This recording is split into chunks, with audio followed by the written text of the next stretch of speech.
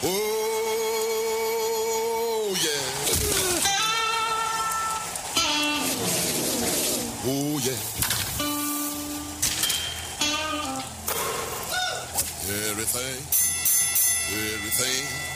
Everything gonna be all right this morning.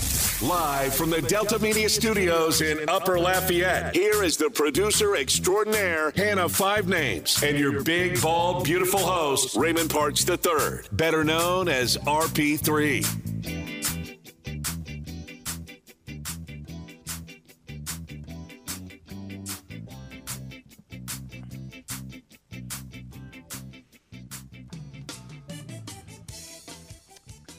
JV had one job to do. And Justin Verlander went out there and did his job. And the Astros scored just enough runs as they win Game 5, hard-fought, tense-filled ball game in Philly to take a 3-2 lead in the World Series. And the Stros are now one win away from their second World Series championship.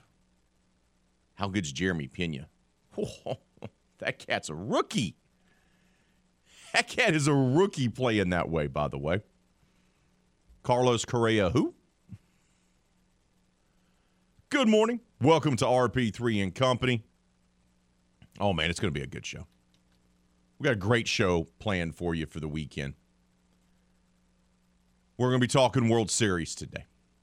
We're going to be talking LSU, Alabama. We're going to be talking Louisiana Raging Cajuns versus Troy. McNeese versus Eastern Illinois. NASCAR championship weekend. High school football. New Orleans Saints. It's all on tap this morning. All on tap this morning. What's our lineup look like? What? Let me tell you. You ready for it? Here it comes. An hour from now, World Series Talk, Astros Talk with our guy from the Lima Time podcast, James Yasko. Straight up 7 o'clock. Then at 7:30, Ryan Fowler from 109 in Tuscaloosa, from the longest-running sports talk show in T-Town, will join us to give us insight on Alabama for the LSU-Alabama matchup. Then at 7:50, Scott Holtzman from the Barb Buccaneers broadcast team. They have turned things around this season. The Bucs have won 3 straight, are now 5-4. They have a tilt with Acadiana High tonight over in Lake Charles. A win will likely get them into the playoffs. A loss will keep them out. We'll talk about that with Scott at the end of hour number 2. And then hour number 3, Toby Christie from TobyChristie.com. NASCAR's season has come to an end. Championship weekend is this weekend. Who is going to take the Series Cup? We'll get that for you at 8 o'clock. Then fantasy football advice from Zach Miller, our expert. And then Scott Shanley, Super Bowl champion, starting linebacker for the New Orleans Saints, will join us to talk about everything going on with the Hoodats in their big matchup against Lamar Jackson and the Baltimore Ravens. What? I told you it was jam-packed. I told you it was going to be on another level. Hannah Five Names is here. She survived the Facebook Live, Twitch Live extravaganza of Kevin Foote. Pacing, I do believe we need a new rug here in the studio because there is a foot path that has been burned into the carpet. I was broadcasting the St. Landry Parish game of the week last night with my buddy Chad Jones, but I was able to watch a little bit of Foote and our guy Blaine Viator helping him out, and Foote's family there on standby as well. He was in chef's kiss. He was just the perfect version of crazy, over-passionate fan. Because that's what Foot is. That's what Kevin is. He is the craziest, most passionate fan you've ever met.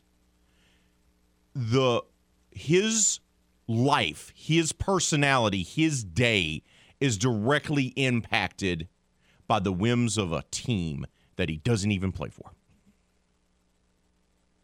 Can you imagine that? Foot puts the fan in fanatic. He does. My man is the biggest fan I've ever met in my life. Like, I love my teams. Don't get me wrong. Not like that. No. Not like that. And 5 names, you got to experience it firsthand. You got to survive your first adventure of having Kevin watch one of his teams, and you survived. Yeah. I actually had a lot of fun. I think it was more because it was just funny watching him, and he was so animated about every ball, strike, catch, It's hit. exhausting. It's exhausting. I mean, I was tired when I got home, but it also was late, so I was that tired. But it was hilarious. The way his kids interact with him too while the game is playing, and he's like already yelling. It's hilarious. But they still laugh. They still laugh whenever he gets so red in the face that we think it's gonna explode. And the comments that were on Facebook Live the whole time were even hilarious. They're like, "That's the strongest blood vessel I've ever seen," and then somehow he got into his own. He brought up his own weight, and someone was like, he's 2 almond joys away from 300, and someone was like, he's like, no, actually, 2 almond joys away from 240. He made sure he corrected people. If Foot's family was here to be part of it, that's just his support system. Thank God for them. Oh yeah. Thank God for them. Did the experience make you value and respect Michelle even more? Oh yeah. It makes me pray does. for her 2 times a day instead of 1. Yes, as it should.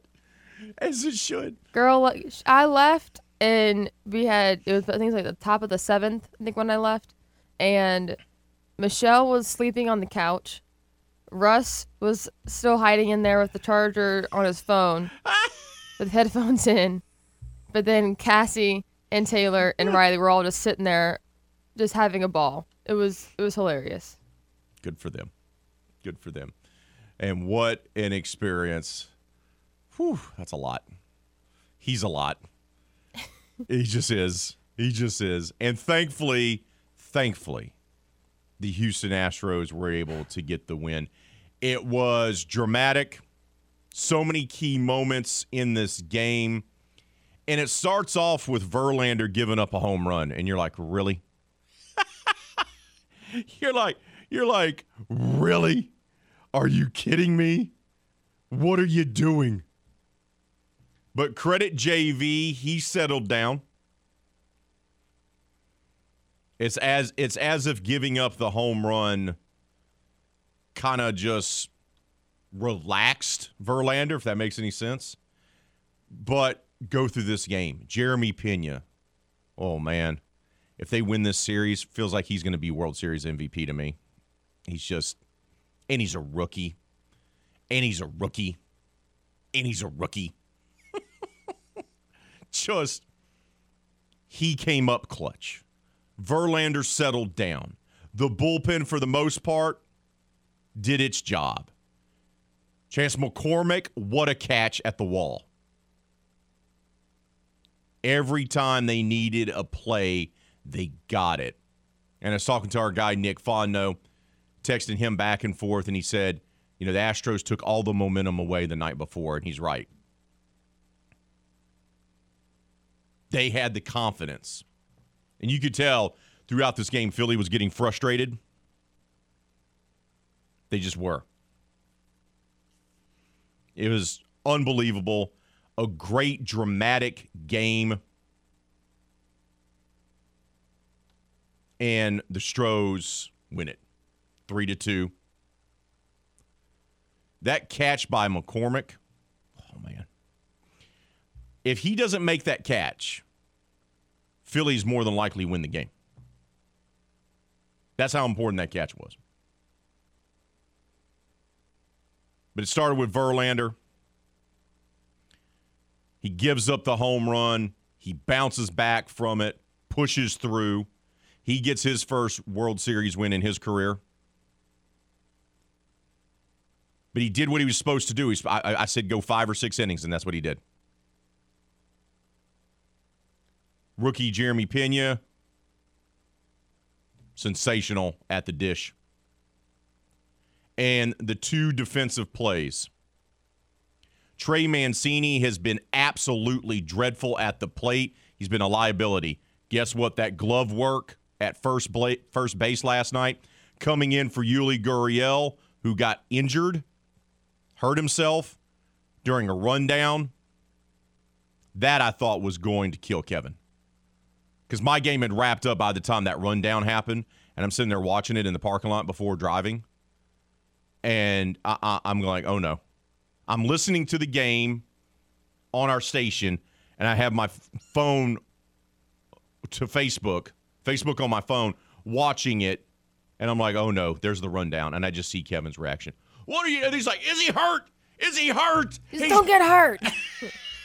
Just don't get hurt. And I'm like, oh, he's hurt. He's hurt.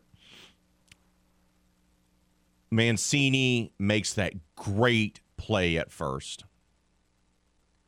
Then McCormick gets the diving catch at the wall in the 9th inning for the 3-2 victory.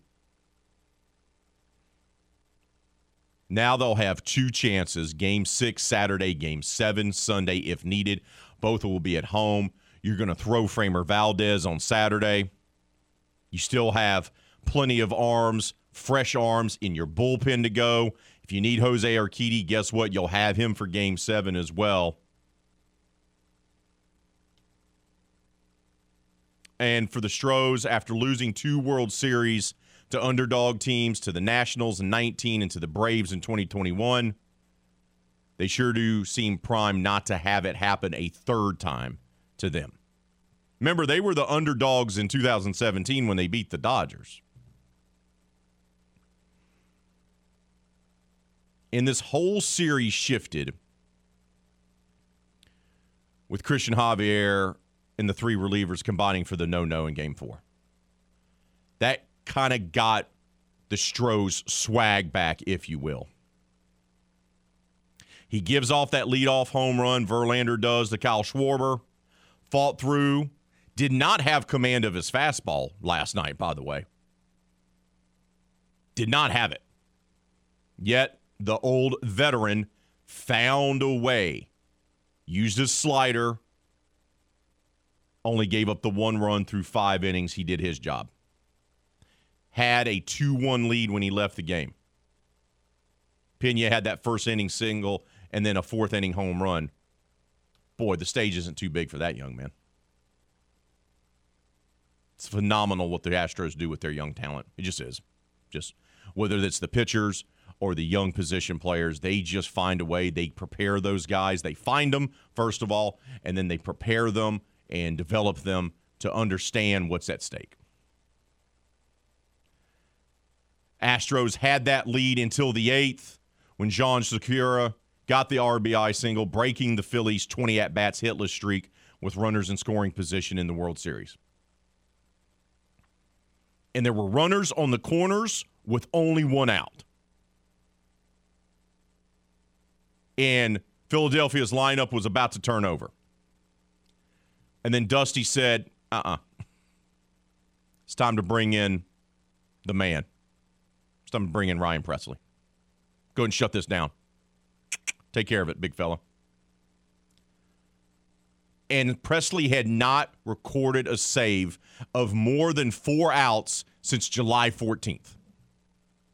It was November 3rd last night, by the way.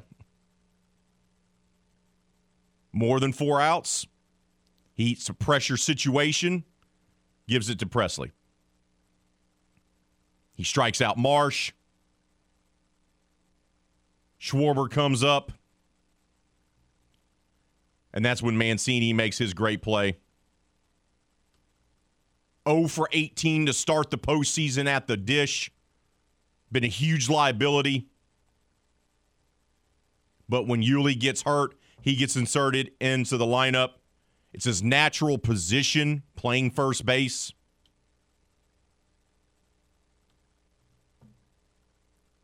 He hugged the right field line. 4 pitches later, Schwarber turned on a slider by Presley, sent a one-hopper down the line, and Mancini got on his knees, fielded it, stepped on first place to end the inning.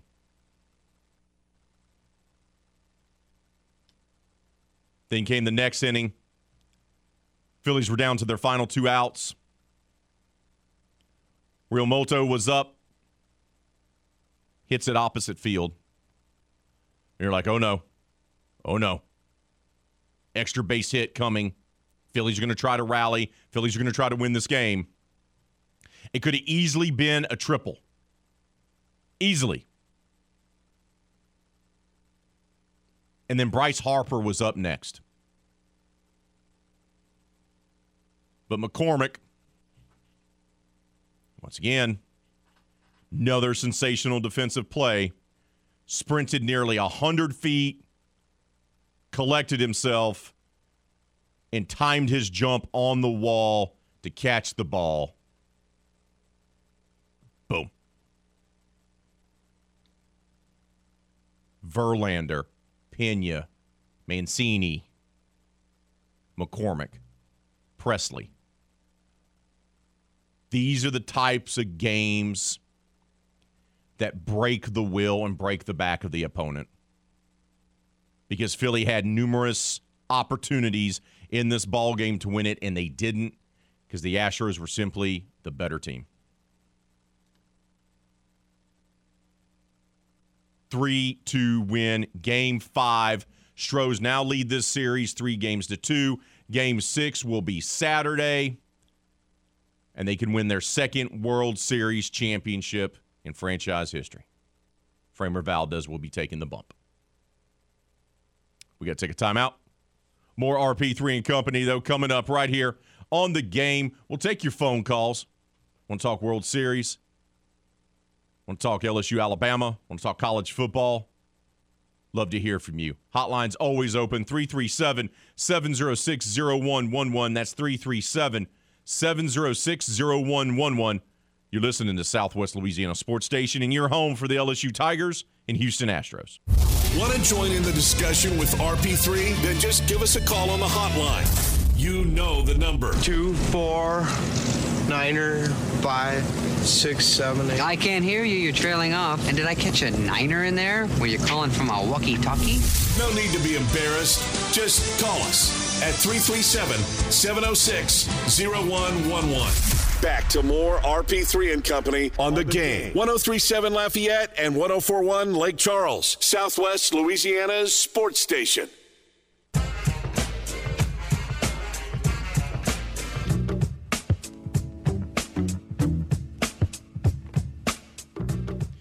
In Louisiana, there are thousands of miles of utility lines and gas pipelines buried just beneath the surface. Sometimes multiple lines are in one area. So if you or a contractor that you've hired is digging a hole to put in a new fence, a pool, or for any other reason, you run the risk of hitting an underground line by digging only a few inches. What happens then? Maybe you only knock the power out for your entire neighborhood, but sometimes there's an explosion with injuries and even death. It happens every single year. Look, there's a very simple way to avoid it. Before you dig, call 811. Call 811 2 days before you dig. Tell the operator your address, and someone's going to come out and mark the location of buried lines so you or your contractor can avoid them. It's simple. It's free. And guess what? It's the law. Louisiana 811 operates 811 as a public service. And to promote public safety, Louisiana 811 and The Game, 103.7 Lafayette and 104.1 Lake Charles, reminds you, call 811 and know what's below before you dig. Astros gut out a 3-2 win over the Philadelphia Phillies in Game 5 of the World Series. They now lead the series 3-2. Verlander bounces back from giving up a leadoff home run to Kyle Schwarber. He gives the Stros 5 innings, gets his first World Series victory of his career. Bullpen does its job. Great defensive plays by McCormick and Mancini. Jeremy Pena, well, he is going to be special. He is going to be special. Really is. That kid can absolutely play. And Presley closes the door. Now they have 2 games to win their second World Series championship. Game 6 will be Saturday back in Houston. While the Astros were taking on the Philadelphia Phillies, there was some news that came out for Louisiana fans that wasn't great, but to be honest, was absolutely expected.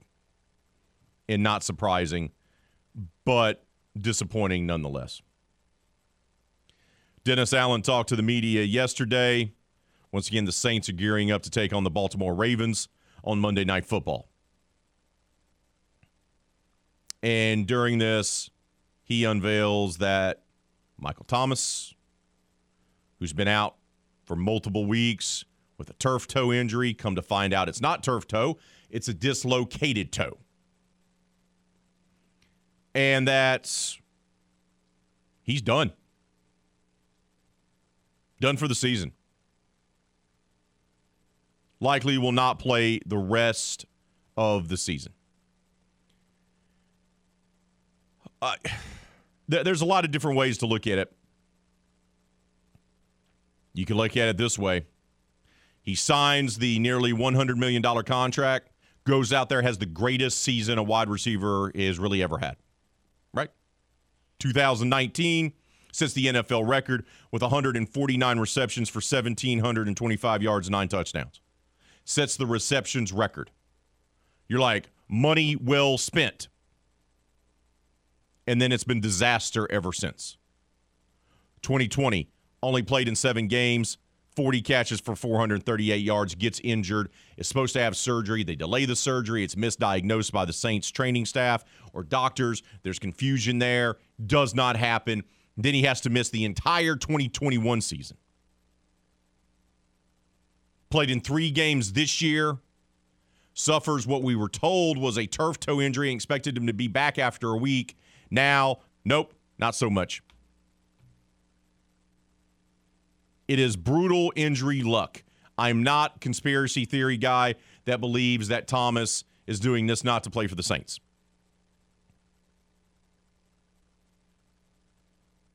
You gave a guy a huge contract. You took a gamble. Anytime you give somebody a massive contract, it's a gamble. Because there's no guarantee that they're going to be healthy for the length of that contract. There was no thought process that Michael Thomas wouldn't be healthy for his contract. He was healthy in college, been healthy to start his NFL career, a dominant wide receiver, a top 5, top 3 wide receiver in the league. And he had a sensational season. 2019 was special. And Thomas was special in it. But 3 years of essentially zero production for a player that's costing you $20 million per year is absolutely brutal. It's absolutely brutal. And this lends itself now to questions. What are the Saints going to do? He was injured in 2020. You didn't even get half a season out of him in 2020. 2021, lost for the entire year. Didn't play a single down. 2022, he plays 3 games. His contract hit is massive. Massive. If you cut him or trade him, even if you were find someone that would take his massive contract and be willing to take a flyer on it and absorb his contract despite being injured for 3 years in a row, the cap hit is going to be, I think, around 18 to 20 million. That's just dead money on the salary cap. So it feels like you're kind of stuck with him now, aren't you? Now, you could cut him. It wouldn't be as bad, I believe, but you're still going to take a huge salary cap hit. And you're not going to be able to field a competitive team because you're not going to have the salary cap space to do so. Even Mickey and his wizardry of being able to figure that out won't be able to absorb $20 million of a cap hit. $20 million in dead money, you can't do it. So you're kind of stuck with them. But that also leads, is it just better for them just to part ways and go, okay, you know what? We're going to take the cap hit. It didn't work. We're going to have to do a rebuild. This guy's never going to play for us. He's never going to be healthy enough to play for us. Do they cut him? Do they trade him? And we'll have a discussion another day about the Saints medical staff, because that's something that needs to have a deep dive done on it. That was a reason why there was tension between Michael Thomas and the Saints, because he felt there was a misdiagnosis the first time around when he got injured back in 2020. And so much so that Sean Payton had to fire the staff. Now, they used the same staff, different staff members, but they're using them from the same hospital would be the best way of describing it. Okay? That the Saints have an affiliation with. But here we are again. Apparently, it wasn't turf toe. In 2022, with the access to all the medical equipment and services that you have, your medical team, your training staff, your medical staff can't diagnose the fact that it's not turf toe. In fact, he has a dislocated toe and that, he can't run. Really? Really? I feel like you should be able to see that, right? Like if it's dislocated, means that's out of the right joint. You should be able to see where it is. State-of-the-art imaging equipment. State-of-the-art. That the general public has access to, like myself. And what are we doing, Saints? I think that's a legitimate question that needs to be asked. Of all of this, yes, it's bad luck that he's gotten injured. He's snake bitten now. Absolutely. Absolutely. It's just bad luck. But what's compounded things, what's made this situation worse with Michael Thomas, has been the bad diagnosis and the bad evaluation from the Saints medical staff from jump back in 2020. And they were supposedly fixing it by getting all new staff members. Remember Sean Payton fired everyone? Well, guess what? They did it again. And now you got a guy that you're paying $20 million per year to that doesn't play for you. Go ahead and fill out your bingo card. That's a big old woof. Unbelievable. Let's head out to the hotline. Welcome on Mike to the show. Mike, good morning to you, brother. What's on your mind, my friend? What's up, RP3? How are you today? I'm doing good, bud. I'm doing good. Kevin Foote survived. He didn't have a stroke on us last night, so that's good, bud. I'm happy. Well, I'm happy for Kevin and his Astros, but he ain't going to like what I got to say about Michael Thomas. I just think at some point the Saints got to admit they made a mistake paying the dude. He's a bum, bro. That dude is a bum. I keep hearing about how great the 2019 season was for him. Was it really that great? I mean, there was a guy named Cooper Kupp that just had a better season last year, but he made it count in the playoffs and in the Super Bowl. So, to put it on the medical staff, you got a dislocated toe, dude. Stop. He's not even the best receiver on that team. And I'll tell you, from an outside perspective that's not wearing Saints-colored glasses, ain't nobody want that dude, man. And we certainly don't want his salary with his injury history. And let's be honest, Michael Thomas ain't fast. He's No, a he's not possession fast. receiver I that will had tell one you, good season, right? Mike, I will tell you this. There's two guys that automatically pop to mind that would take a flyer on him and absorb the contract. One of them is Jerry Jones because he'll spend money, and the other one was the late, great Al Davis. Now, he's no longer with us. Jerry Jones don't spend money. But if he thinks he just sent Amari Cooper to Cleveland because he didn't want his salary. He didn't pay Randy Gregory. he paid all that money to Zeke maybe Elliott, Carolina? Mike, he paid all that money to Zeke Elliott for him to be a bum now. So they're paying a ton of money to Zeke Elliott for not producing and actually being the second best running back on the roster. You're talking about a wide receiver. The history of Jerry, and he doesn't pay wide receivers, man. But that doesn't even matter. Is Dallas better with Michael Thomas? No. I'm not saying that, Mike. That's not Mike. That's not. You said no one will take him. Look, there's always going to be somebody no one desperate. will take him. I'm disagreeing with you. Jerry Jones wouldn't pay that dude. You're telling me there's not a team in the league that would be desperate enough with all the bad owners let me ask you, and all the bad teams. If Daniel Snyder wasn't being forced to sell his team by the NFL right now, Daniel Snyder would be on the top of the list of spending money on a guy that's been injured for 3 years. Now, you might be right there. Daniel Snyder that's my team. I know I'm right. Let me ask you this. Let me ask you this. You're a GM in the NFL. I'm going to give you a broke, bum wide receiver that hadn't played since 2019 for $15 million. Oh, I'm not. You want to shake on that? Oh, no. Nobody's going to do that. No. And he's not fast, and he's not that good. Mike, I'm not. It. Mike, brother, it is 6:40 in the morning. I need you to take a moment here, get the blood pressure down, okay? I'm not disagreeing with you. I would not do the deal. I'm not going to pay that money. First of all, I wouldn't have paid him the $100 million to begin with. That's one. Of course not. Okay, but I would not do that. I would not pay him that money. I agree with you. I would not do that.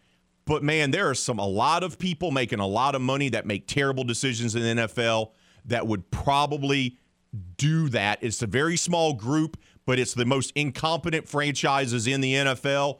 We know the list. The Redskin Commanders football team tops that list. The Browns are another team that would top that list. Teams that make terrible decisions with free agents and draft picks. Those are the type of people that would trade for him. You have to, at some point, put the Saints on that list, too, because they did pay him. They did pay him. That was a stupid move. You know what I'm saying? Like, that was ignorant. And now you got to hold on to him so you don't absorb, like you said, a massive cap hit. And this is not the first time the Saints have done stuff like this. They're stuck. Right? They're stuck. I think they're stuck. I think they're stuck. I really do. Some people say they may cut him because the salary cap hit wouldn't be as bad as, say, a trade.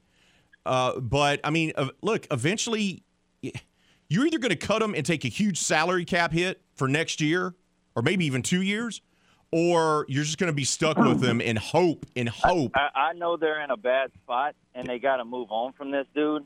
But I think the problem is that Saints fans still believe that he's a top-tier wide receiver. He's not. He's really not. And, even if he played at that 2019 level, which was he had a great season. But I don't put, to be honest, a lot of stock in great wide receiver seasons because it doesn't always equate to winning. I've seen some great wide receiver seasons that didn't mean nothing. In 2019, did the Saints go to the playoffs? Yeah. Okay. What was Michael Thomas's numbers in that playoff game? Well, I don't have those right in front of me. Well, it's easy. Trust me, it won't take long to calculate. So what I'm saying is those regular season numbers don't mean nothing. Look, it was a gamble, and they thought it was going to pay off after 19. Everyone thought it was going to be paying off, and then 2020 happened, and then it's done for them, brother. You know what it's most done. people say, Raymond, about that playoff game when Michael? Oh, well, he's hurt. He's always hurt. He's not available. Brother, I appreciate the phone call, man. I got to let you go. I got to hit a break. Yeah. I appreciate it, man. Enjoy your day. Enjoy your weekend, brother. My man Mike ready to go. He was ready to go, ready to talk, fired up. I love it. And look, I've said it before, availability. It's all about it. We've had this conversation before on the show. Is Mike Thomas a top 3, top wide receiver? And I say no because he's not available. You got to be available to play, man. And once again, he's not available to play. And that leads us to our poll question of the day. Will Michael Thomas ever play another down for the Saints? Are they going to trade him this offseason? Are they going to simply cut him? Or are they going to try to stick it out and see if the guy who's become Mr. Glass can actually be, I don't know, just a productive guy? Because they got their new number 1 wide receiver. It's Chris Olave. It's a bad man. That kid can play. Will Michael Thomas ever play another down for the Saints? 60% of you say no. 40% say yes. JPK, the OD, says Michael Thomas rolling into training camp next year, and he shared, of course, a picture of Mr. Glass. He says, unfortunately, yes, we will be forced to go through the crushed hope cycle at least one more year. Too much dead cap space to cut bait until 2023 or 2024. And his base salary for next year is $15.5, signing bonus of $4 million. Oh, my goodness. A cap hit would be $28 million. Dead cap space of $25 million. Oh, my goodness. No. Keep those votes coming. We'll share them throughout today's show. We got to take a time out, a brief one. More RP3 and Company, though, coming up right here on The Game, Southwest Louisiana Sports Station, and your home for the LSU Tigers and Houston Astros. Tune in every weekday at 8:15 a.m. and 3:15 p.m. for the LSU Sports Update, presented by Tibbs Trailers here on The Game. 103.7 Lafayette and 104.1 Lake Charles, Southwest Louisiana's sports station.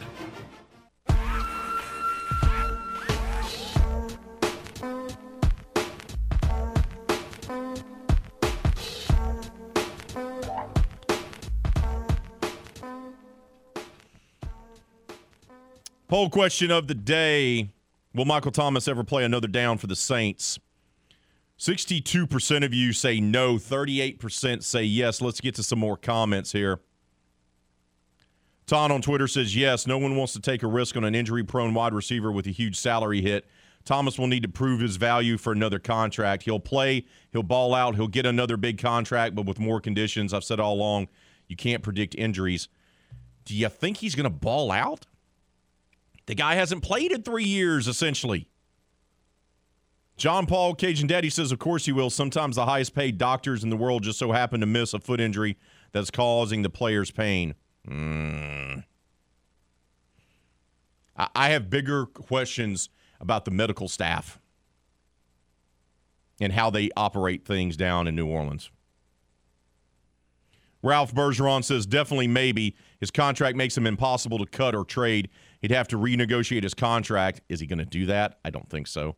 And get healthy. Can he do that? I don't know. The former maybe, the latter doubtful. The medical staff shaking my head. I found video of their rehab room.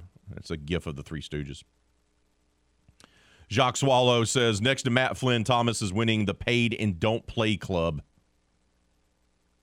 Keep those votes coming on our poll question of the day. Leave your comments on Facebook and Twitter. Just make sure you keep them clean for the kids. Or as our buddy Steve says, it's a No Salt Friday.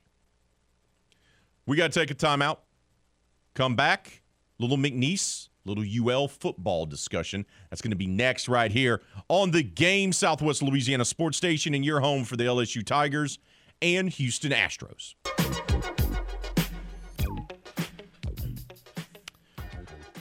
Louisiana Raging Cajuns taking on Troy this weekend, this Saturday at Cajun Field.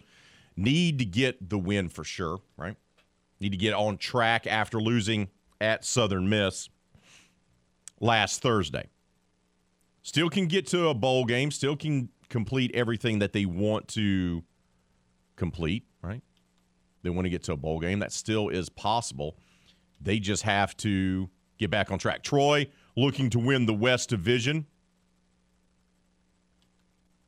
It's not going to be easy by any stretch of the imagination. And Saturday will also be senior day for the Louisiana Raging Cajuns And Coach Dez has been here for their entire careers as an assistant coach under Mark Hudspeth and then Billy Napier. And now he's the first year as the head coach of the Raging Cajuns. And he talked about this senior class and what they've meant to the program. You know, I told this group earlier in the year that I really believe that they can turn this thing into something that they're really proud of in the end. And I truly, absolutely believe that. And so for us, we're honoring a group that they're special, man. They're obviously really good football players, but they are great people. And their leadership has really carried this team and helped keep this team together. So that's always a tough day when the seniors are, kind of being honored for their, I know it's not our last home game, but that's the way we're going to honor it since it's a Saturday, so that we'll have a crowd that they deserve to take care of them and do it the right way. So it's those are always difficult days, just because you know how much they mean, and no team's ever the same. We talked a little bit about it today, and kind of something we're going to share with the team. You have to blaze your own trail, and you have to create your own path. And one of the things that we talked about was if the path is clear and it's easy, you're probably on someone else's. So that's all part of it. And these guys have been trailblazers, and they've created their own path, and I'm proud of them for it. Now they'll face Troy, a team looking to win the West Division and advance to the Sun Belt Conference Championship game. They moved over from the East to the West this season during the realignment of the conference. And Coach Dez talked about the challenges those Trojans will present the Cajuns on Saturday. Troy makes you earn it all the way down the field, and when you watch their defense on tape, there's really no soft spots. Certainly everyone knows about Carlton Marshall, as they should, but their defensive line is really good, right? It doesn't matter how good you are at linebacker. If you don't have a D-line that can win one-on-ones, that can take up double teams and do those things, you're going to get fit on at the second level at linebacker. And then on the back end, I think they do a really good job. I mean, they make you throw the ball in front of them, and they tackle well. They get you on the ground. They don't give balls up over their head. On the back end, they play good defense, and they keep it all in front, and they tackle really well, and they run well. So they're just a really good defense from front to back. Senior Day this Saturday. Cajuns need to win. No better way to honor those seniors to get a hard-fought victory over Troy and get back on track to get to a bowl game and have a winning season. That's going to do it for hour number one. Whew, great hour. Hour number two is going to be even better. James Yasko is going to help us kick it off, our buddy from the Lima Time podcast. That's next right here on The Game, Southwest Louisiana Sports Station, and your home for the LSU Tigers and Houston Astros. Oh, yeah. Oh, yeah.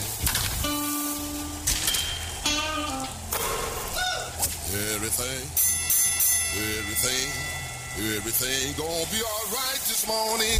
Live from the Delta Media Studios in Upper Lafayette, here is the producer extraordinaire, Hannah Five Names, and your big, bald, beautiful host, Raymond Parks III, better known as RP3.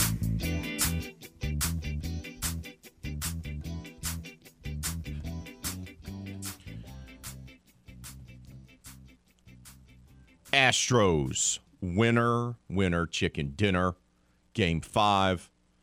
Whew, so many great moments in this ball game. Verlander is able to overcome giving off the leadoff home run. Gives him 5 innings. Did his job. Didn't melt down. Bullpen stepped up as well. Mancini, awful at the plate. Great with the glove. That play at first base, man. McCormick's play in center field. That could have been a triple. Presley closing the door, needing more than 3 outs to do so. Jeremy Pena. Carlos Correa, who? Stros get the win. They now lead the World Series 3-2. Only need 1 win in 2 games back home inside Minute Maid Ballpark to win their 2nd World Championship. Will they do it? Sure does feel that way. The no-hitter seemed to be the momentum in this series. They seized it. They ripped it from the Phillies. And now they have it, and it sure does feel like they're going to close it out on Saturday. And I do believe a certain morning show host predicted Astros in 6. Not for sure what his name is. We'll have to look that up. We'll get our crack research department on top of that to find out who made that prediction. I think it's just some old bum that like came off the street and comes every morning. Bum? Wow. Just saying, I'm one way from bingo, by the way.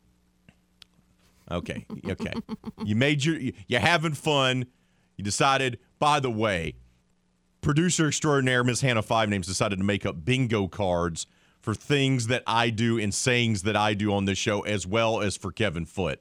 So she says she's only one away from having a bingo already, and it's only 7:06. Have your fun, Five Names.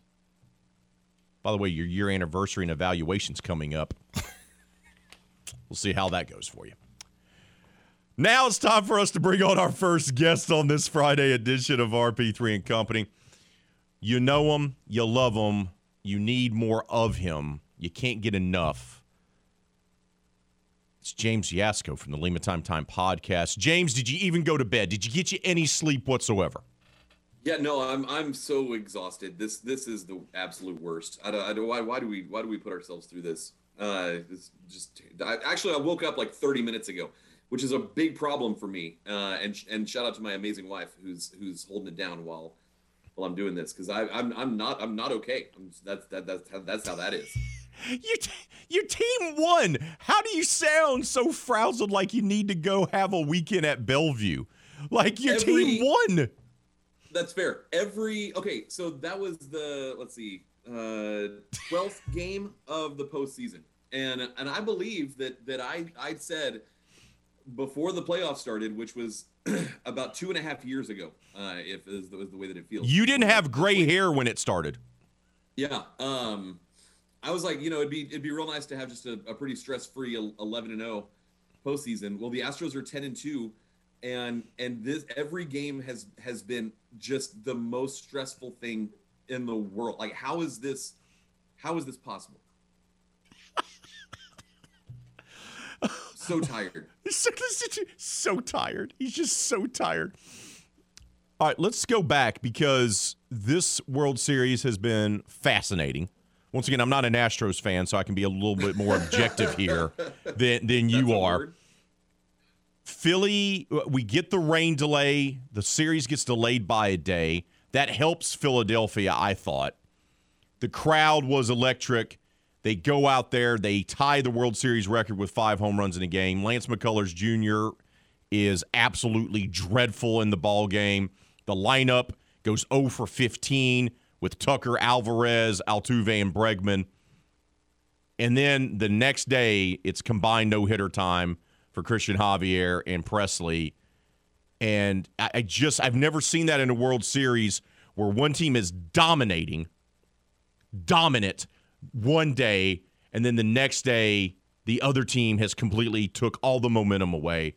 And I've just never seen that before. Yeah, no, I mean, that's what I understand, that there are people that absolutely love, the NBA and the NFL. Even the NHL might be a little bit similar of a playoff format to baseball, but you cannot replicate this drama.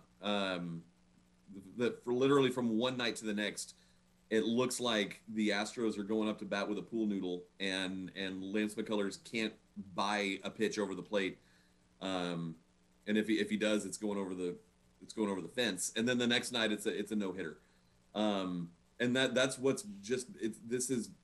I think all of us knew this wasn't going to be. Even though I said Astros in 5 last week, and keep in mind that if the Astros had held on to a 5-0 lead in Game 1, then there's a parade, like Monday. Like that would have been it. Like last night would have been it. That would have been a 4-1 series win. It's just been it's been so dramatic. And the shift has changed, in different directions so many times. Let's talk about the fact that this team and its pitching was able to bounce back in a big way. I mean, you get shut out and your pitching staff gets absolutely demolished. And then Christian goes out there, another one of those young international players that the Astros found that no one else was looking for, that they've turned into stars. How important, forget about the no-hitter, but just how important was it for Christian to go out there and to establish himself and give his team a chance with pitching so well like he did yesterday, or 2 days ago now? Well, so it's massive, and Verlander did not have it in game one. Framber had it in game two. McCullers did not have it in game three. Game four was, down 2-1 with the next two games in Philadelphia. Game four was an absolute sort of that was a must win. That was a must win game for Houston, and you don't have your top three. I guess at least what feels like your top three. I think Javier has put himself into talk about being in the top half of the rotation. But with Christian Javier goes out there and just mows down the Phillies lineup, which is no cakewalk, as we all saw in game three. And it's all year long. The Phillies, you can say whatever you want about, sneaking in and getting to the last spot, and they wouldn't have been there if the NL hadn't gone to the DH this year. But that is a terrifying lineup. I mean, it's just edge of your seat. 1 through 5, and then you've got production from 7, 8, 9. The part of the drama last night with Verlander was gave up a hit to Segura, and then walked the dude that looks like he walked out of a Night at the Museum diorama. Whatever his Marsh, that was his name. It was massive. It's maybe the biggest start of the year, and not just the postseason. They get the combined no-hitter, and then comes last night. Series is tied 2-2. What's going through your brain when Verlander gives up the leadoff home run to Schwarber?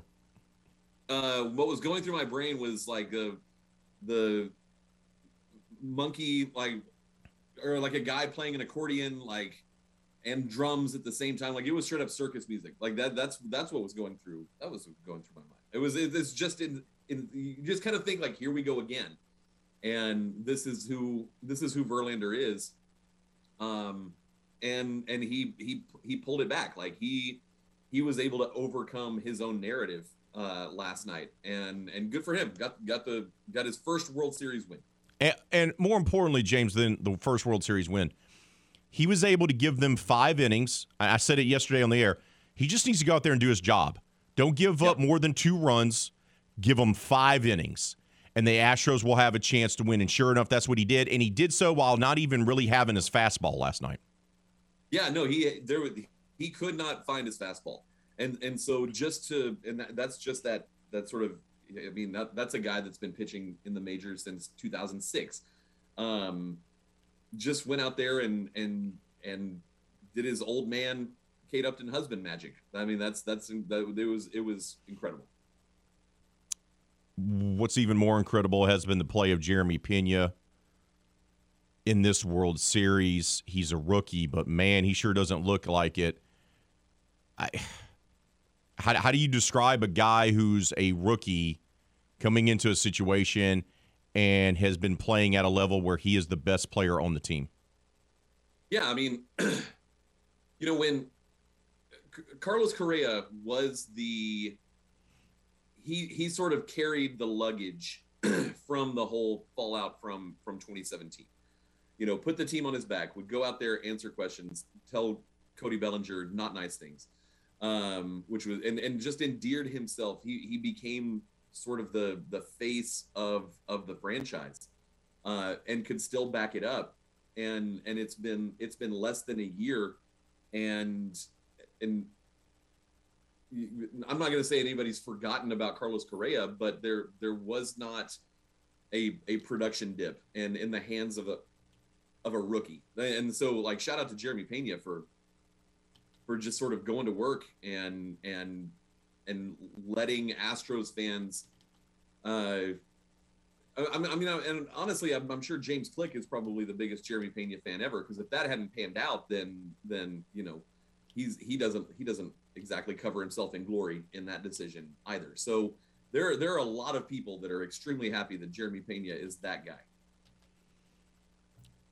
Not only does Verlander push through and you get great production at the plate by Jeremy Pena, but when you needed two guys to make great defensive plays, you do that. Trey Mancini has been lost all postseason. He gets forced into the game because Yuli gets injured with some foot discomfort during that rundown, and he makes a sensational play at first base that takes away a hit, and then McCormick takes a triple away with that great catch at the wall. Two guys, back-to-back innings. They got production from everyone. It just wasn't the pitching, just wasn't Presley, just wasn't Pena. They got two guys that stepped up, made two great defensive plays as well. Yeah, and I mean, nobody, McCormick's had a really nice postseason. Mancini has not, and so when you're getting a contribution like that, like that's as good as an RBI when you make a play like that at first base. So it's good to see Mancini do that in a postseason where almost literally nothing has gone his way, and that's just, you have to have sort of that team approach to a series like this where it's going to take everybody to beat the Phillies, and especially in Philadelphia. How are you feeling right now? Honestly, do you feel like the Stros are going to close things out Saturday with Framer on the bump? I mean, it's lining up that way, but with this World Series, the way that it's gone and the way that momentum has shifted, I don't know. Is Game 7 going to go 76 innings and it's going to be played until 5:30 Monday morning? Probably that's probably what's going to happen. But you've got to feel good having Framber at home in a clinching situation. So the Astros are this year anyway. They're 2-0 in potential clinch games. So it's lined up to where it could be a pretty fun Saturday night. Well, this was delightful talking to you while you're razzled and frazzled, and you're a bit of a mess right now, bud. So hopefully the Stros will win on Saturday, and you can actually sleep and collect your thoughts for next week. Yeah. It's gonna be okay, James. It's gonna be okay. So the also fun part of this is because I'm this tired. I have to leave for work here in less than 10 minutes, and I haven't even showered yet. I got to get in the shower. So God bless us, everyone. I'll text you tomorrow, bud. This is what we all live for. This is great. Yeah, there it is. Oh, have a good day, brother. Hey, y'all have a good one. We found another Kevin Foote, just a long-haired version that lives in Texas. We got to take a timeout. When we return here on RP3 and Company, I mean, these Cowboys, they're looking to get their second win of the season when Eastern Illinois comes to town. We'll hear from Gary Goff. And then Hannah and I will make our picks for the weekend. LSU, Bama, UL, Troy, McNeese, Eastern Illinois. That's all coming up next right here on The Game. Southwest Louisiana Sports Station, and your home for the LSU Tigers and Houston Astros. There are some hosts that talk like they know everything, but you don't have to worry about our guy, RP3. What you just said is one of the most insanely idiotic things I have ever heard. That's because he never knows what he's talking about. Everyone in this room is now dumber for having listened to it. Back to the show in the know. RP3 and Company on The Game. 103.7 Lafayette and 104.1 Lake Charles, Southwest Louisiana's sports station.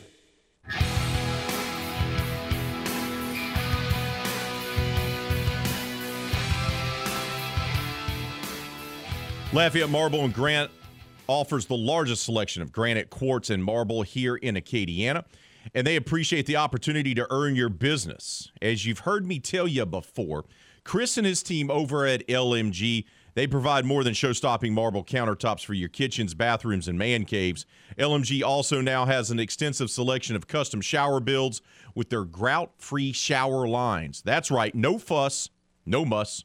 And guess what? After a couple years, you don't have to worry about the odor. Make sure to visit their website, lmgelite.com. That's lmgelite.com to learn more about all the sensational services and great products they have to offer.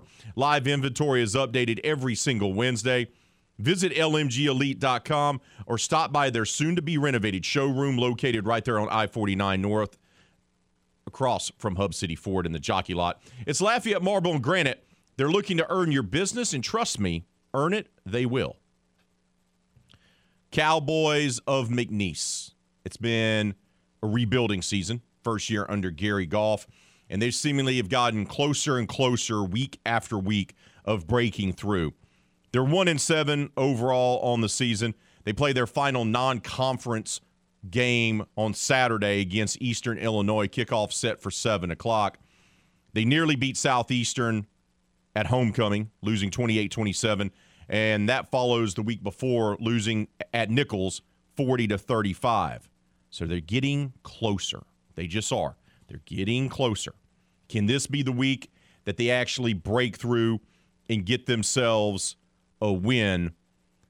And they've had to depend on a lot of young guys. And Coach Gary Goff talked about how the new guys have really stepped up for this team. Yeah, it was great to see John make some plays for us. John's a big physical guy. He's just a redshirt freshman, so he doesn't have that much experience, but he is very good at catching the deep ball. We just got to get him to play a little bit more consistent as well. But that was great to see him make some big plays right there. Jalen Johnson is another young guy that the last 2 weeks has been playing very well. And, that takes some pressure off the quarterback, right? And, therefore, number one's not the only target. I think you've seen that the last 3 or 4 weeks where teams are zero in on number one. So it's good to see some other receivers make some plays.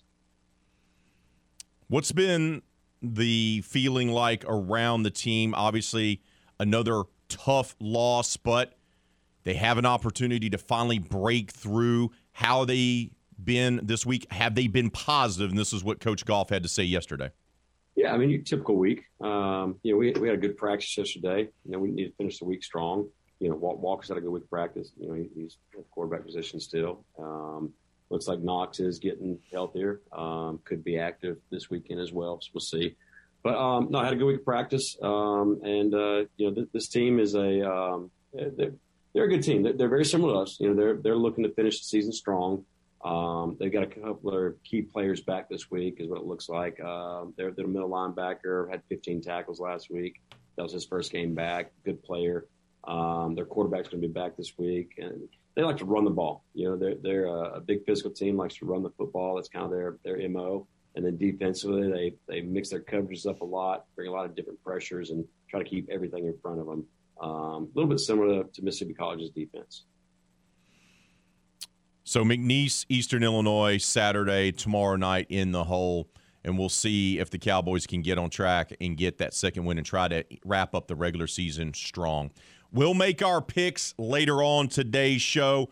Hannah and I will unveil those before we sign off on the air.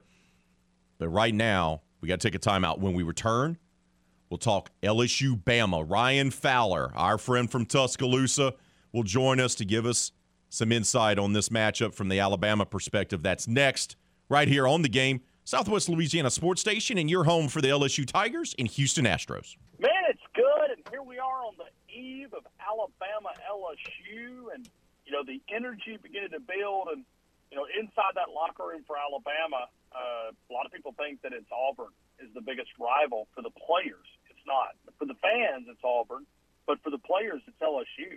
LSU is a big rival inside that locker room. And if you ask them to rank it, it would be LSU 1 and probably Auburn 2. And I guess now with Tennessee beating Alabama, that one might come back into a little bit level of importance. But that's kind of where that rivalry is inside that locker room. So this is a special one for the players. I guess it has something to do with kind of defending Nick Saban returning to Baton Rouge. I think that's where maybe that originated from. But a special game down in Baton Rouge, Louisiana. And I know I did a very poor job of putting a little Cajun twang on there. I'm not very good at that, Raymond. Can you help me? Oh, man. No, man. I can't help you. I'm originally from Mobile. I can't do that accent for you. I can't help you one bit. Okay. I like to do, and I respect LSU, so it's not like I'm making fun. I got some good friends down there, but I used to have Coach O on my show up here. I couldn't understand a word of what he was saying. I mean, he could have said Nick Saban is a boy. I had no clue. I literally had no clue of what he was saying. So it's good, hard-working folks down in the state of Louisiana, man. You guys do a lot of good things, and it's always fun to talk about a good game. Let's talk about this matchup between the number 6 ranked team in the college football playoff rankings and the number 10 ranked team in the rankings. And when I watch Alabama play this year, Ryan, I see something that surprises me. I see a team that's sloppy. I see a team that is dealing with rash of penalties. I am seeing a team that is sometimes not the more physical team on the field across the line of scrimmage. What is ailing Nick Saban's ball club? I'm still trying to figure it out, and I think Nick Saban is still trying to figure it out. I really do. I really do. I think that Nick Saban is still trying to figure out what's going on with his football team. And, we'll see it coming out of the bye week, if they were able to settle some things, if they were able to try to find, some ways to correct and to move into the right direction. But it's been a lot of, focus penalties. I mean, we're talking about false starts. We're talking about little simple things. And I think when you become known as the team that commits a lot of penalties, I think the officiating watches it more or closer. They, put it under attention to detail to see if those calls are still there. So they're not going to feel sorry for you. And that's where Alabama's kind of in that situation. They've been kind of known as a team that makes a lot of mistakes, and they get called for a lot of mistakes. So this team is, it's an up and down. It's been like a roller coaster. It's kind of like watching the stock market. Some days it's up, some days it's down. But this has not been a typical Nick Saban coach football team. There's a lot of things that they don't look like a Nick Saban team, but all the goals are still right there in front of them. I mean, even though they've lost to Tennessee, you went out. You get a shot in the playoffs, and we'll see if they're able to do that. But it's got to start with a better performance. I thought it would be better against Mississippi State. It was not. They were very sloppy against Mississippi State. They were still able to win the game, but they didn't play as great. So we'll see if they find some confidence in Tiger Stadium. Alabama's offense has been inconsistent as well. They started off the season unable to run the football like we expect them to, but they had Bryce Young. Bryce gets hurt, then they can all of a sudden run the football, power football, vintage Bama football. And then since Bryce has returned, they've gone away from the running game. How do you, summarize Bill O'Brien's ability to call plays in year 2 as the OC? There's so many things that you can take. I mean, let's go back to last year. He had an awful offensive line. I mean, it was just bad. It was just not good. So when I look at this offensive line, it's better, but then they've had the injury to Bryce Young. They lack creativity on that side of the football, but I think some of that has been because of that injury to Bryce Young. I think what they were doing early on is they were saving some of their stuff. In other words, when you could beat people but just being base and, not try to get cute, not try to get fancy, I think they were doing that. And then there were some teams like Texas kind of pushed them a little bit, and maybe they had to, be a little bit more creative. Then Arkansas, the injury goes down with Bryce, and it was like, what do we do now? What do we do now? And so this team is not a great run blocking team. They're better at pass protection, which is almost the same identical unit, other than Tyler Steen is out. And then Chris Owens, Evan Neal is no longer part of that team as well. So it's a lot of the same offensive linemen, and they were better at run blocking last year. This year they're better at pass pro. It's just, Bryce is one of the best players in college football. You tell me what you think. Now, I know I'm biased because I watch him every single week, and I'm not able to watch everybody else every single week. I think Bryce Young may be the best player I can't think of many college football players in my history in the media that are clearly better than Bryce Young. I can think some guys that were equal to, but I think Bryce has an argument not just to be one of the Alabama greats, but I think he may walk out of college football. What if he hits a switch and he wins a second Heisman Trophy? I mean, we know that hadn't been done since Archie Griffin in the early 70s. What if he's able to put a national title in his back pocket? He may walk out of here as one of the all-time greats, not just at Alabama, but in the SEC in college football. He has the opportunity, and like you mentioned earlier, this team, despite the loss to Tennessee, they sit right at 6. And if they win out, they get to Atlanta. They play for the SEC title, which means they're going to play currently the number 1 ranked team in the college football playoff rankings, or the number 3 team. And if they do that, then they're in the playoff. So everything is still in front of them despite the injury, despite the inconsistencies on offense. Is that kind of the message that Saban is putting forth? Yeah, and so, and I want to pick your brain about something else. I know you got me on the questions here, but let's just take that scenario, what you just said. If Alabama wins and they win out, okay, let's say Tennessee beats Georgia this weekend. I think that game could go either way. And there's days that I like Georgia, and then there's days that I like Tennessee. I agree with you on that. What if Tennessee, let's say Tennessee wins that game, okay? Where Georgia is currently in the polls at number 3. Let's say Alabama beats Tennessee. Tennessee beats Georgia. Georgia would slide a little, right? So Alabama, Tennessee meets in the SEC title game. Alabama beats Tennessee. Well, I still think Tennessee would be in. What do you do with Georgia? Is Georgia completely out? So, I mean, what a resume when you look at college football, and then they've got a loss to Tennessee. But now they did it at home, so I guess that would add some value. But boy, that would be a disaster for the committee if you're trying to, you're trying to put the best 4 teams in, but then could you put 3 SEC teams in the college football playoffs? I mean, they're already melting down. When we talk about, 2 teams.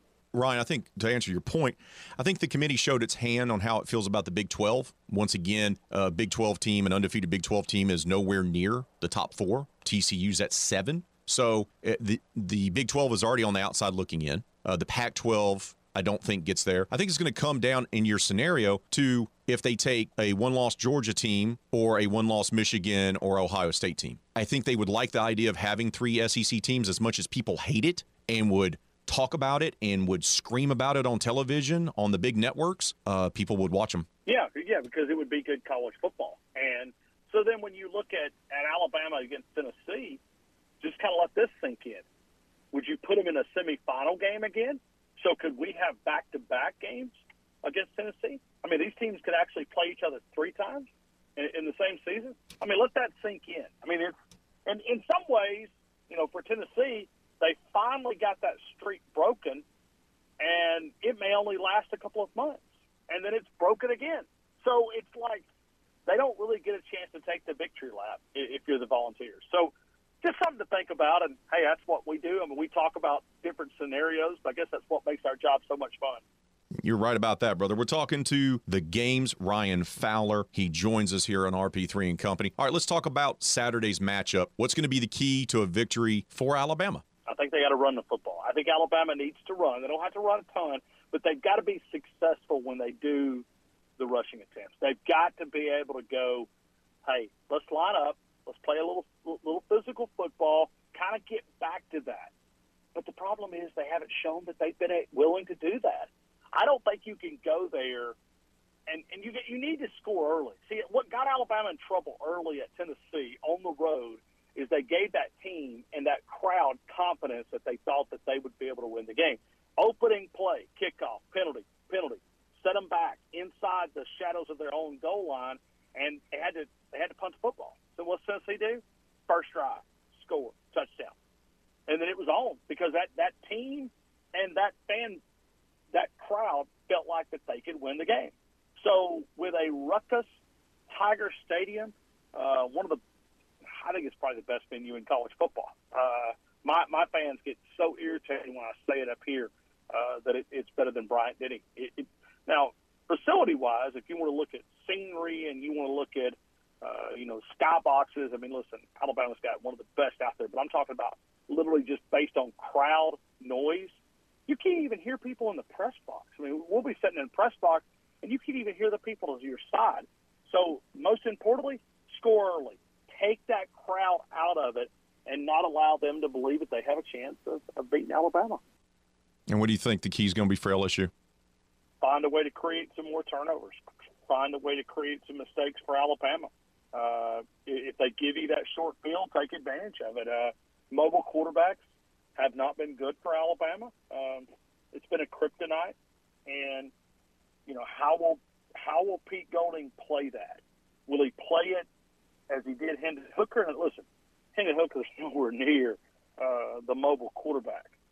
But he can extend the plays. They spied him all night.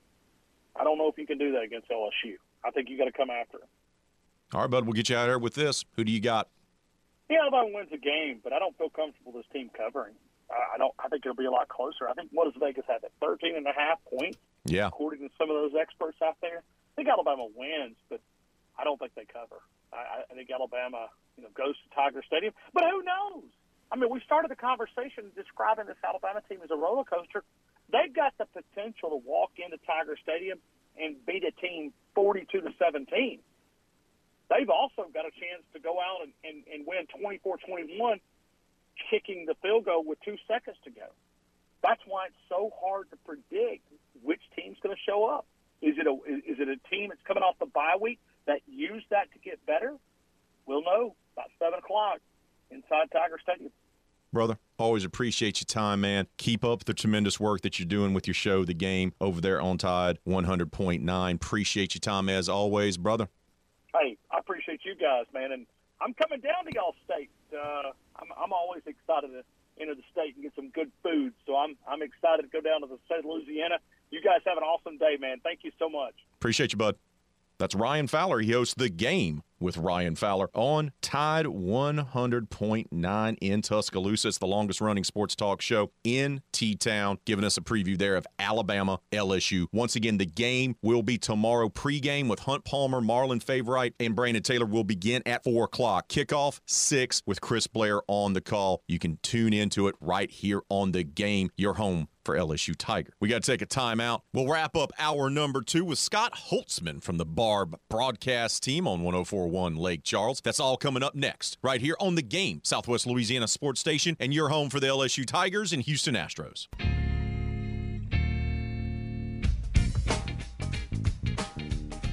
Welcome back to RP3 and Company. Week 10 has arrived for high school football, and teams are jockeying for playoff positioning. And one of those teams are the Barb Buccaneers. They're 5-4 overall, 3-4 in District 3 5A play, and they've won 3 games in a row, averaging 46.3 points per game during that stretch. But as it stands right now, it looks like they may be on the outside looking in, but a win tonight against Acadiana High would probably lock them into a playoff spot. To break it all down for us, to tell us about how they've been able to turn around this season and about tonight's matchup with Acadiana High is the man that's part of the Barb Buccaneers broadcast team. Scott Holtzman joins us now. Scott, good morning to you, brother. How are you, my friend?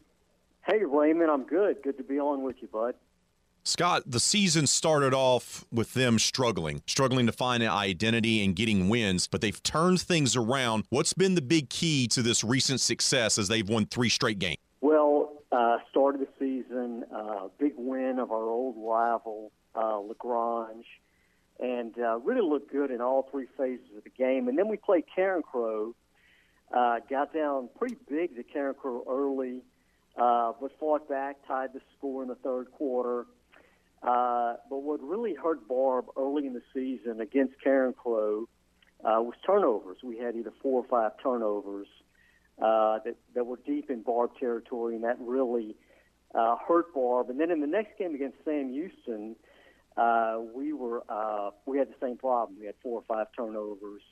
And against Sam Houston, we were ahead going in the fourth quarter, and we kept Sam Houston hanging around, and they went on to win with a 2-point conversion. So, we had a lot of expectations, a lot of kids coming back this year. So the season started off as kind of a disappointment at 1-2. The biggest thing, Raymond, was that we lost our starting quarterback, Will McLean, who started for us last year in the Sam Houston game, and he's not been able to come back. So it's taken us a while to kind of get our feet up under us. We have a junior quarterback, Carson Sanford, who's been playing really since the end of the Sam Houston game, third game of the season, and he's kind of come into his own. And so it's taken us a little while, but we're on a 3-game winning streak. Carson's finding his receivers. Our running game's coming around. So we're really playing our best football of the season, which, you want to be going into the last game of the season. Last year was a transition year in a lot of ways for the program after not being able to play the prior year due to the hurricanes, lost players, families had moved away. Do you feel like this year has been kind of a breakthrough, so to speak, to help kind of get Barb to where it used to be and where it needs to be?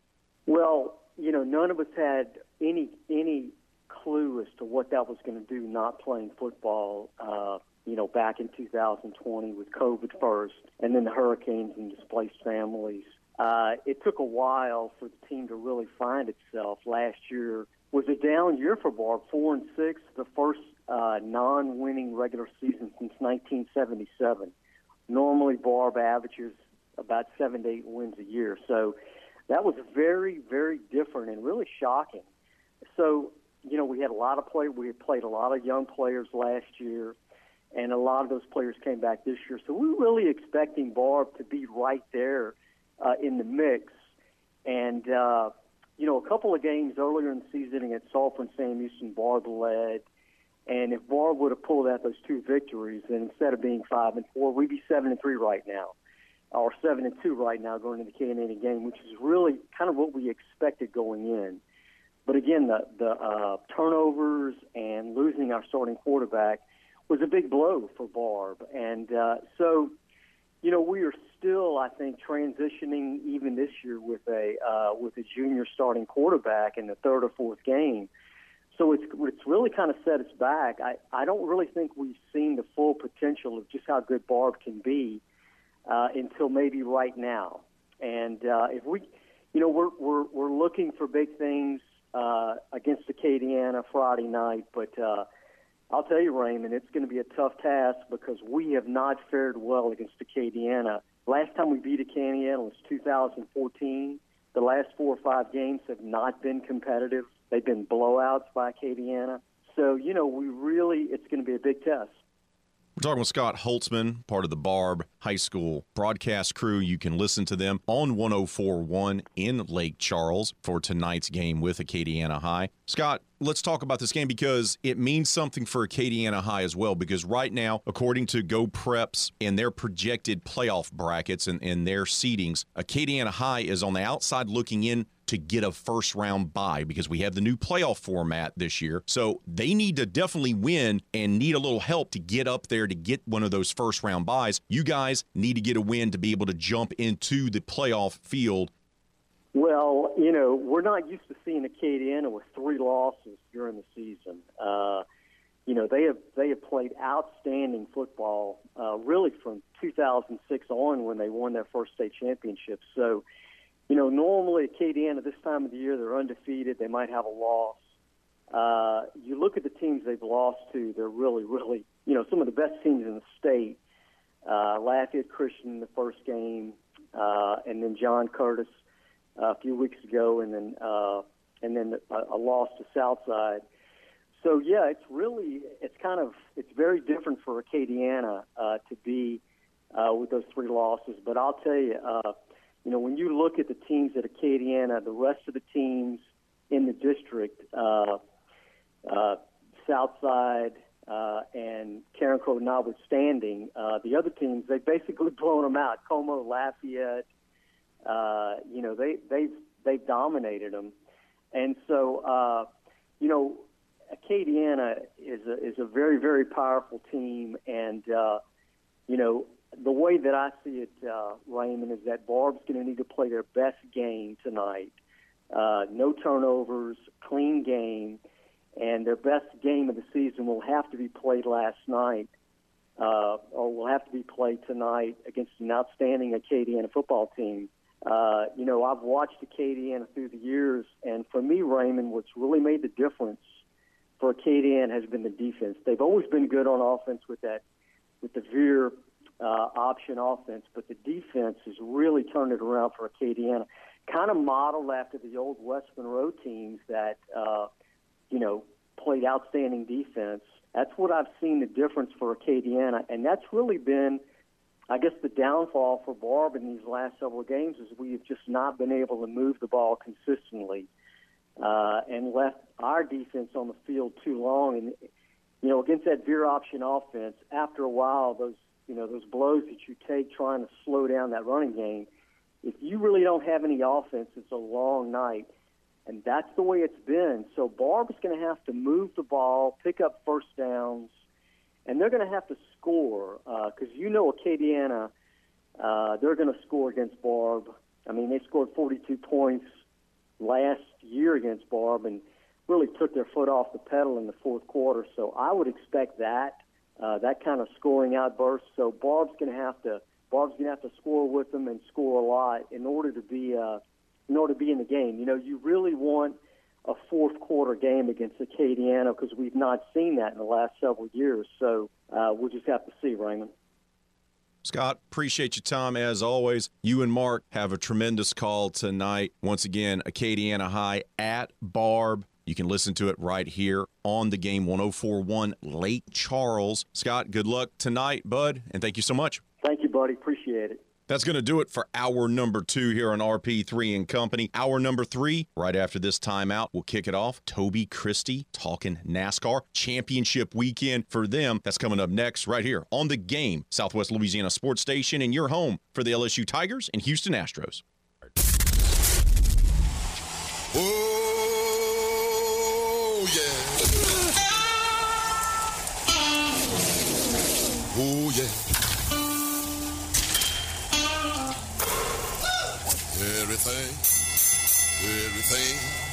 Everything gonna be all right this morning. Live from the Delta Media Studios in Upper Lafayette, here is the producer extraordinaire, Hannah Five Names, and your big, bald, beautiful host, Raymond Parks III, better known as RP3.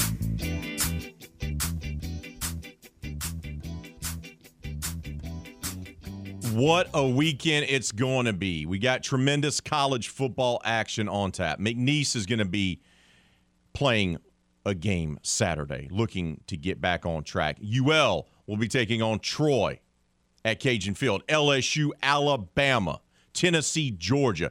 Plus, Game 6 of the World Series will be in Houston tomorrow night. And then this weekend, the Cup Championship will come to a close.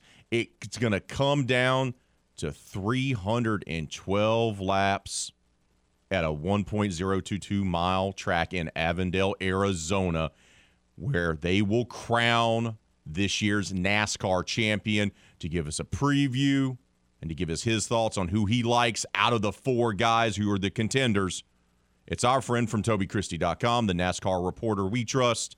Toby Christie joins us now on RP3 and Company. Toby, good morning to you, brother. How are you?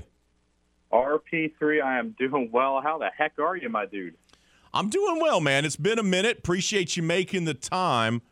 So it all comes down to this final race in Arizona on Sunday.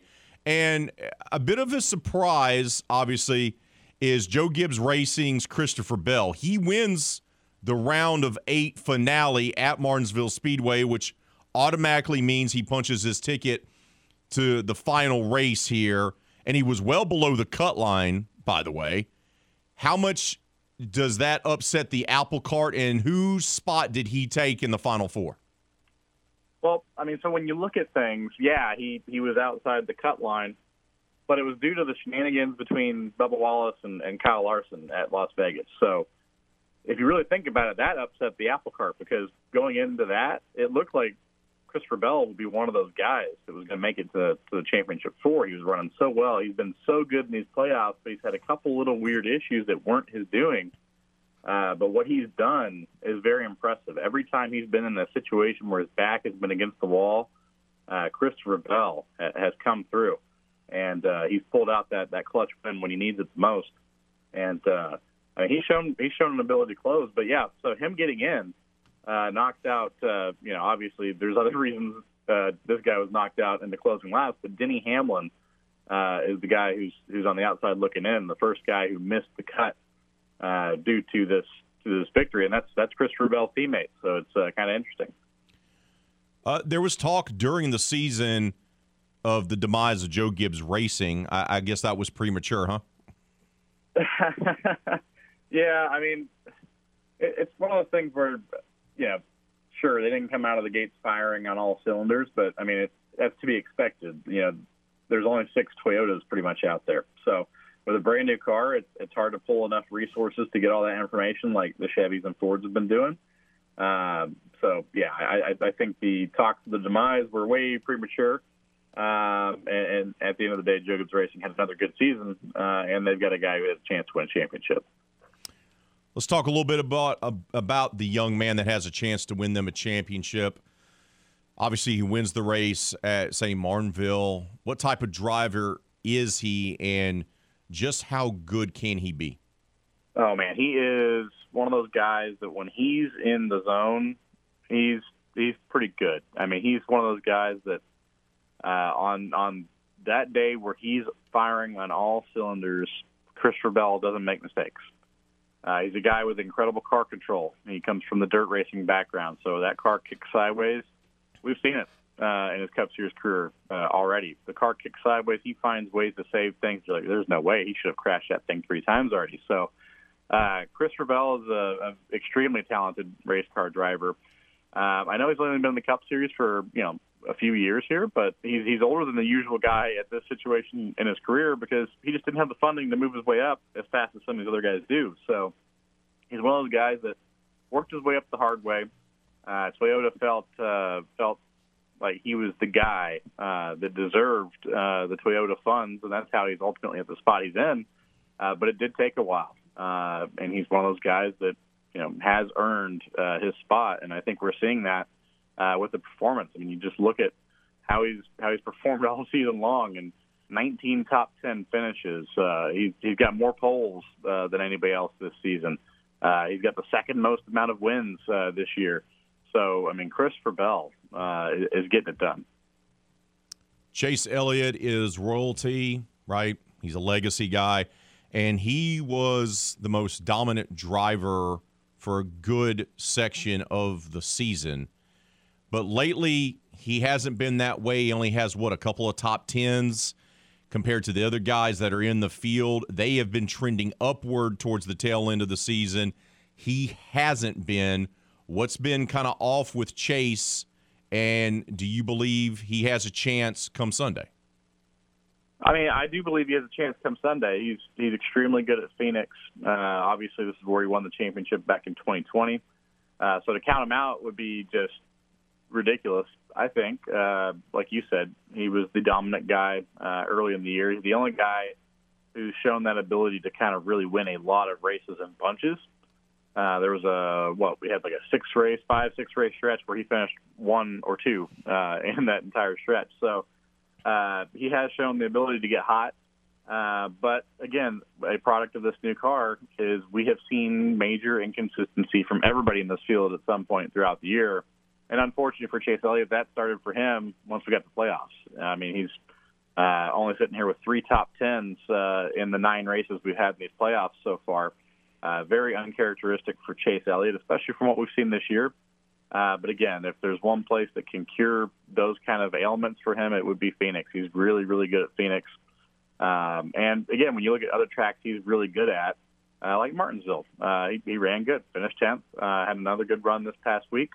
So I think Chase Elliott, and as weird as it is, he's coming in under the radar, which most popular driver, guy with the most wins this year, and he's coming in under the radar. Maybe that's, the way he comes in and sneaks up and takes things. But I just find it's weird that people are writing him off when he's had such a good season. And he's a guy who's really, really good at Phoenix. I just think it's irresponsible to write off Chase Elliott. We're talking with Toby Christie of TobyChristie.com. He covers NASCAR. Championship weekend has arrived. They're going to be racing in Arizona on Sunday. 312 laps to determine who the champion is. I want to talk a little bit about Ross Chastain He's got a lot of buzz. He's had a tremendous season, and he's become a bit of a viral sensation for that move he pulled. And in Martinsville, where he claimed he learned it from a Nintendo GameCube. Break it down for us, the move that he made, and why has it made the racing world just kind of stand up and pay attention? Yeah, so in the closing laps at Martinsville, and on the last lap, going into the final set of turns, his crew radioed to him and said, "Man, we're going to need a couple points here. You're out." And he said, "I need a couple points." And he was like, "Yeah." And what he decided to do is something we've seen a couple guys try over the years, but we've never seen anybody pull this thing off and actually have it work. And what he did was he just decided, I'm not going to brake in the last set of turns. I'm just going to go up against the wall, ride it, and see what happens. And RP3, I was there. I have never seen what this was. The car was exponentially faster than everyone else around him in that set of turns. It was wild. I'm walking down pit road and, kind of positioning myself for post-race availabilities. And I just see smoke in turns 3 and 4. I'm like, oh, my gosh, what's going on? I see it's Chastain, and he's close to where Hamlin. I was like, oh, man, they got into it again or something. Like, what's going on here? And then I just see him skidding across the start-finish line, just barely passes Hamlin to the line. I'm like, what in the world did I just – what happened? And the crowd was going nuts. I mean, it was an electric atmosphere. It was insane. I can't fully even describe it. There aren't words for it. What we saw was insane. It's something that it had to work exactly perfect for it to work the way it did, and it did. He got the points he needed. He passed his biggest rival at the start-finish line, just barely nipped him.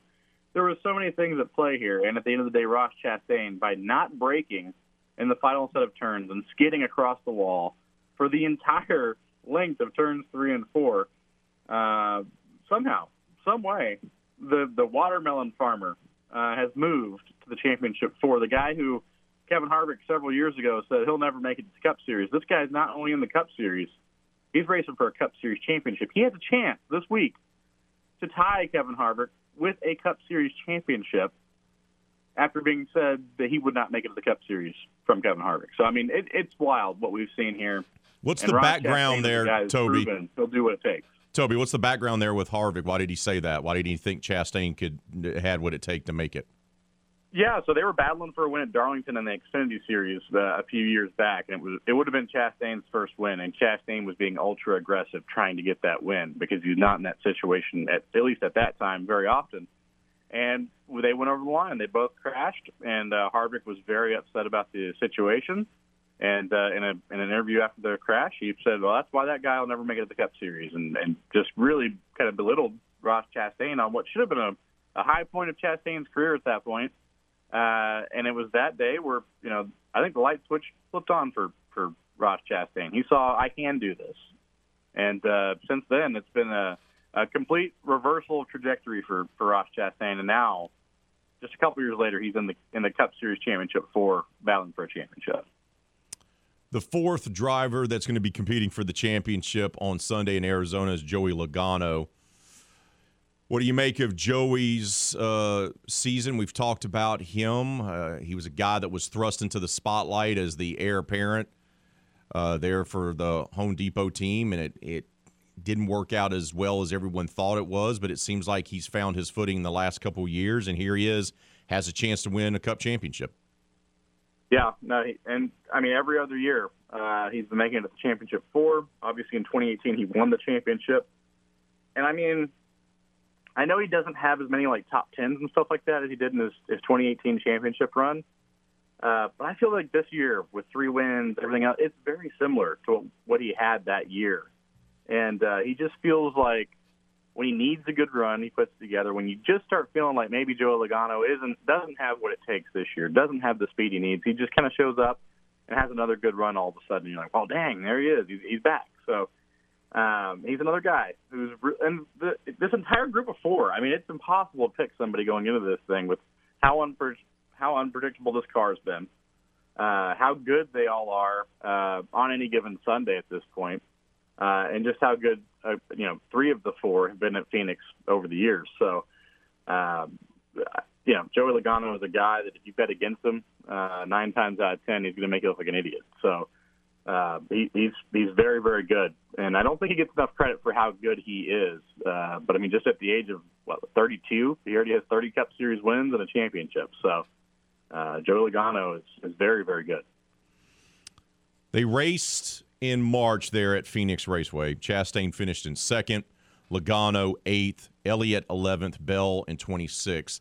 I know the season is long and these cars have kind of changed a little bit and how they've been able to figure it out. Do you take any stock in what happened earlier this year at the March race, and does that impact who you like to win on Sunday to win the Cup Championship? That's a great question. It has been like you said, it's been a long, long time since March in the NASCAR Cup Series. A lot of things have happened. And I don't know. I really don't know if I take much stock in what happened back in March. But I do know this weekend the weather will be a little chillier than we expect at Arizona, which kind of plays into, how things were closer, at least in the spring than usual when we come back around this time. So I think we may see something similar to what we saw in the spring. But at the end of the day, I feel like all 4 of these guys that are battling for this championship are going to be in the mix all the way up through these closing laps. I don't think we're going to know a champion, until the checkered flag flies, especially now that we've seen somebody could possibly wall ride to win a couple extra spots in the closing laps. This could be a situation where we really don't know until this thing's over. So who are you picking? Man, you start looking at things. Obviously, Chase Elliott is one of those guys that's unflappable in these kind of situations. Joey Logano is my preseason pick or my pre-playoff pick. So when we've had to put our grids together, I picked Joey Logano. I actually had Joey Logano, Chase Elliott, and Christopher Bell making it to the Final Four. I had Larson as my last guy, so I missed the Chastain part. I figured you'd have some issues with somebody. But, man, I've got to stick with Logano. I feel like he's that guy that Game 7 moments, he's got that clutch streak in him. As soon as there's something on the line and he has a shot at it, he's proven that he has a mean streak and will do what it takes. Kind of like Arash Chastain, but he's a little bit more methodical about it. So Chastain's still kind of crafting that. He's still pretty young and still trying to figure out how to make it work while also still getting the success with those moves that he may make that are over the line. So I think Logano's the guy. I really feel Logano wins this race and wins this championship. Toby, appreciate your time as always, brother. Thank you for the insight. Enjoy the race on Sunday, bud, and we'll talk to you soon, brother. Sounds good, RP3. Let's do it some more, man. It's Toby Christie from TobyChristie.com. Covers NASCAR. Championship will be determined on Sunday. I told you it was a jam-packed weekend. Told you.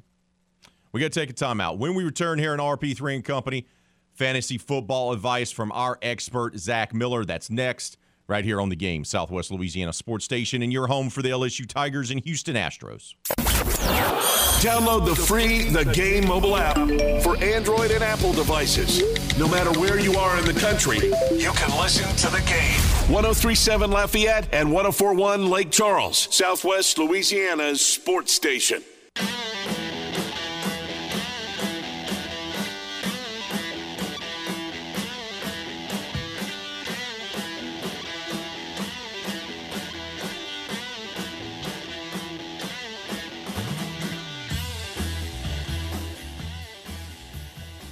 Oh, it's time to give you the much-needed advice that you're desperately needing for your fantasy football team. It's time for us to talk to our fantasy football expert of RP3 and Company, Mr. Zach Miller. Zachariah, how are you this morning? I'm doing pretty good, Raymond. How are you? I'm doing great, doing amazing. Couldn't be better. And, of course, now we're talking to you, so we're about to take my fantasy football team to the next level because selfishly I ask you questions that help my team. So, all right. So the trade deadline came and went, and there was some activity. But what moves that were made? I think of Hawkinson being traded inside the division and Claypool being shipped to the Bears shipping defensive players out like they were having a fire sale. What deadline moves make the biggest impact in fantasy football, in your opinion? Yeah, fantasy-wise, the ones you mentioned are probably the ones that are going to have the most impact. Wilson to Miami's probably a bit of a lateral move, the same as Edmonds going over to Denver in that trade that they made for Bradley Chubb. Hawkinson, I don't see his targets per game increasing dramatically in an offense that has a lot of weapons already. He was more of a focal point in Detroit, but he will definitely have some red zone opportunities in what is a much better offense. So Hawkinson, I think, can have an uptick in production possibly, but I don't see his targets drastically improving. Now, Claypool, he's a big red zone target on a team that desperately needed it. So I think that was a good move for them. I think who it benefits the most out of everyone is Justin Fields. He may see the most positive impact from any of the trades. What do you make of the Los Angeles Rams? Because they've been dreadful, and Stafford has been not very good. Their offense hasn't looked good. I mean, Cooper Kupp is going to get you points if you have him in your lineup, but the rest of the guys that a lot of people expected that were going to be productive players for their fantasy teams, courtesy of the defending Super Bowl champs, have wildly disappointed. What do you make of the Rams guys, and how many of those guys are you sitting and starting? Yeah, I'll be honest. Even after their bye week, the offense just still didn't look like what we saw out of them last year. And even you mentioned Kupp right now, he may be slowed a bit by an ankle injury. I don't know how much that's going to impact his productivity. But you got guys like Van Jefferson coming off of injury, who was back last week and this week with Kupp being hampered a bit. He may be someone who can have a positive fantasy impact if you're looking for a sleeper due to injuries or something along those lines. He had 12 catches over 20 yards last year and 6 touchdowns, so he's kind of a boomer bust type prospect, but he can get it done for you in a pinch if you need. But those other guys, the running backs and Robinson, I just can't trust them on a week in, week out basis. There's been a few notable injuries to running backs and wideouts in the last couple weeks. Guys are either really dealing with injuries or they're been placed on the IR or they're going to miss some time, especially at the running back and wide receiver spots. What are some of the best waiver wire pickups this week if you needing a guy at the wide receiver spot or if you need a guy at the running back spot due to injuries? Yeah, I definitely alluded to one of them right there, Van Jefferson. He's available in just about 88% of leagues. So if you need a wide receiver, he's the person at target right now. The other guys out there, I don't really have much interest in them at this point, but Van Jefferson is who I'd be targeting due to his availability and his upside. As far as running back goes, Khalil Herbert, oddly enough, is still available in about 50% of leagues. He's averaging 11.9 points per game right now, which is 18th among running backs, even with Montgomery getting most of the touches there. He's been very efficient and has actually produced pretty nicely and still available in 50% of leagues. Zach, when it comes to our draft preparation and just how most people deal with their team's kickers are irrelevant, right? We wait till the last round to draft them. It really doesn't matter who you draft. Most guys don't really pay attention and don't even know the difference in the kickers. But it seems like this season, with fantasy football scoring down the most it's been in more than a decade, anytime you can get any type of points, it's immensely important. Kickers are far more important than they have been in years past. Does that how it feels to you? This man wants to know about kickers. No, I mean, you're absolutely right. This year is the year of the kicker, isn't it? Unfortunately for you, I don't have a life, so I have a couple kickers in mind. Jason Myers, Seattle's kicker, they're going against Arizona. The over-under for that game is 49, so that's probably going to be a high-scoring affair. So if you can get a hold of Jason Myers, I would definitely stream him this week, or somebody like Jacksonville's kicker, Riley Patterson. They're going against Las Vegas. Over-under in that game is 46.5. So what appears to be another high-scoring game, I'd tackle him as well. You got guys like Justin Tucker, Will Lutz. Over-under for that game is 48.5. But I doubt either one of those kickers is available, but just because of their name recognition. But yeah, some of the guys further down the pecking order, Riley Patterson and Jason Myers, is who I would target this week. Brother, appreciate your time as always, your insight. Hope you have a tremendous weekend in the RP3 and Company League. Do you feel confident about your matchup? I never feel confident about my matchup anymore, Ray. But I'm optimistic. Let's put it that way. Oh, man. Got nothing but love for you, bud. Enjoy your weekend, brother. You too, my man. We got to take a timeout. When we return, Big Easy Blitz. Yeah, the Saints don't play Sunday, but they're going to play Monday night. Why not go ahead and get a look ahead about the Who-Dats as they take on the Ravens? And what about Michael Thomas? Have we seen the last of him in a Saints uniform? We'll talk about that with Scott Shanley, former Super Bowl champion for the New Orleans Saints. He'll join us coming up here on RP3 and Company. But just a reminder, hey, Delta Media has an immediate opening for a social media digital content manager. This is a fantastic opportunity to join our locally owned company and contribute to high-performing radio and television properties. It comes with a competitive salary, excellent health care benefits as well. Come join our team and have a great time inside a great company. Find out more at deltamediacorp.com. Send your resume to Shanae, Shanae, at deltamediacorp.com. Big Easy Blitz next here on RP3 and Company. You're listening to The Game, Southwest Louisiana Sports Station, and your home for the LSU Tigers and Houston Astros. Houdan is ready for Saints talk. They give to Kamara. Breaks through, spins at the 2, into the end zone. Touchdown! Time to talk Saints with the Big Easy Blitz here on RP3 and Company.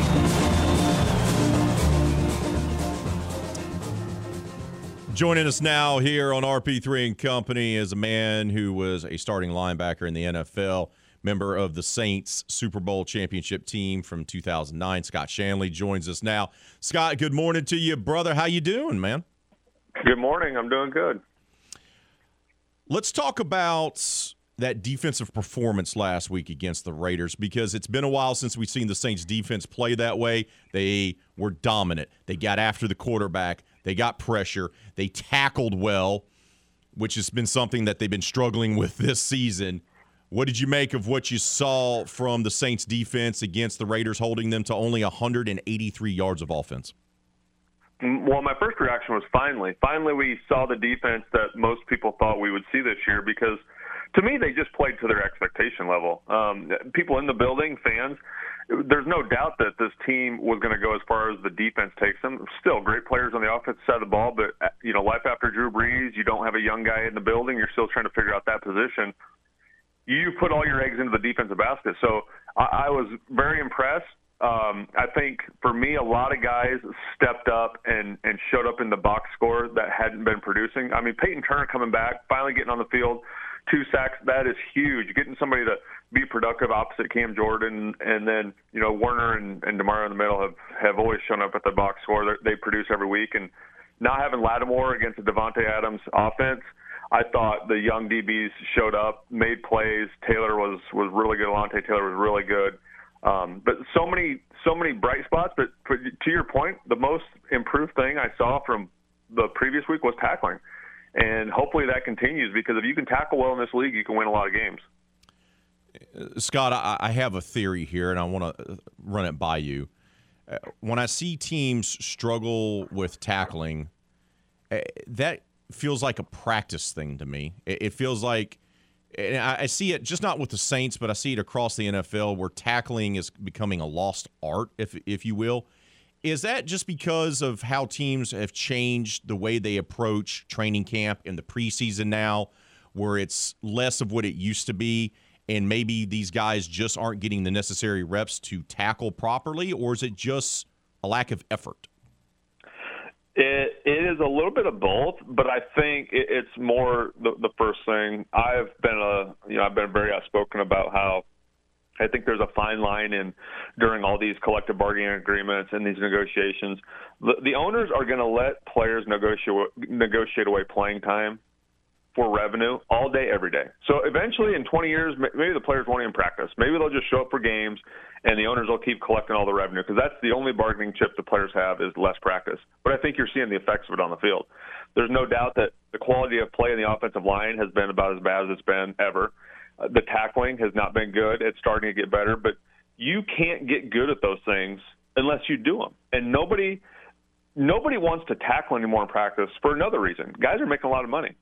Guys don't want – owners, coaches don't want to see $20 million wide receivers getting tackled in practice and getting hurt and not being able to play the rest of the year and still having to cut them a check. So I think part of it is how much money guys are making. It's all about just getting to the game. If they get hurt in the game, we'll deal with it. But the only way you can get good at tackling is by having full speed practices. You don't have to take people down on the ground. We hardly ever took people down on the ground. But the practices were full speed. You were vice tackling.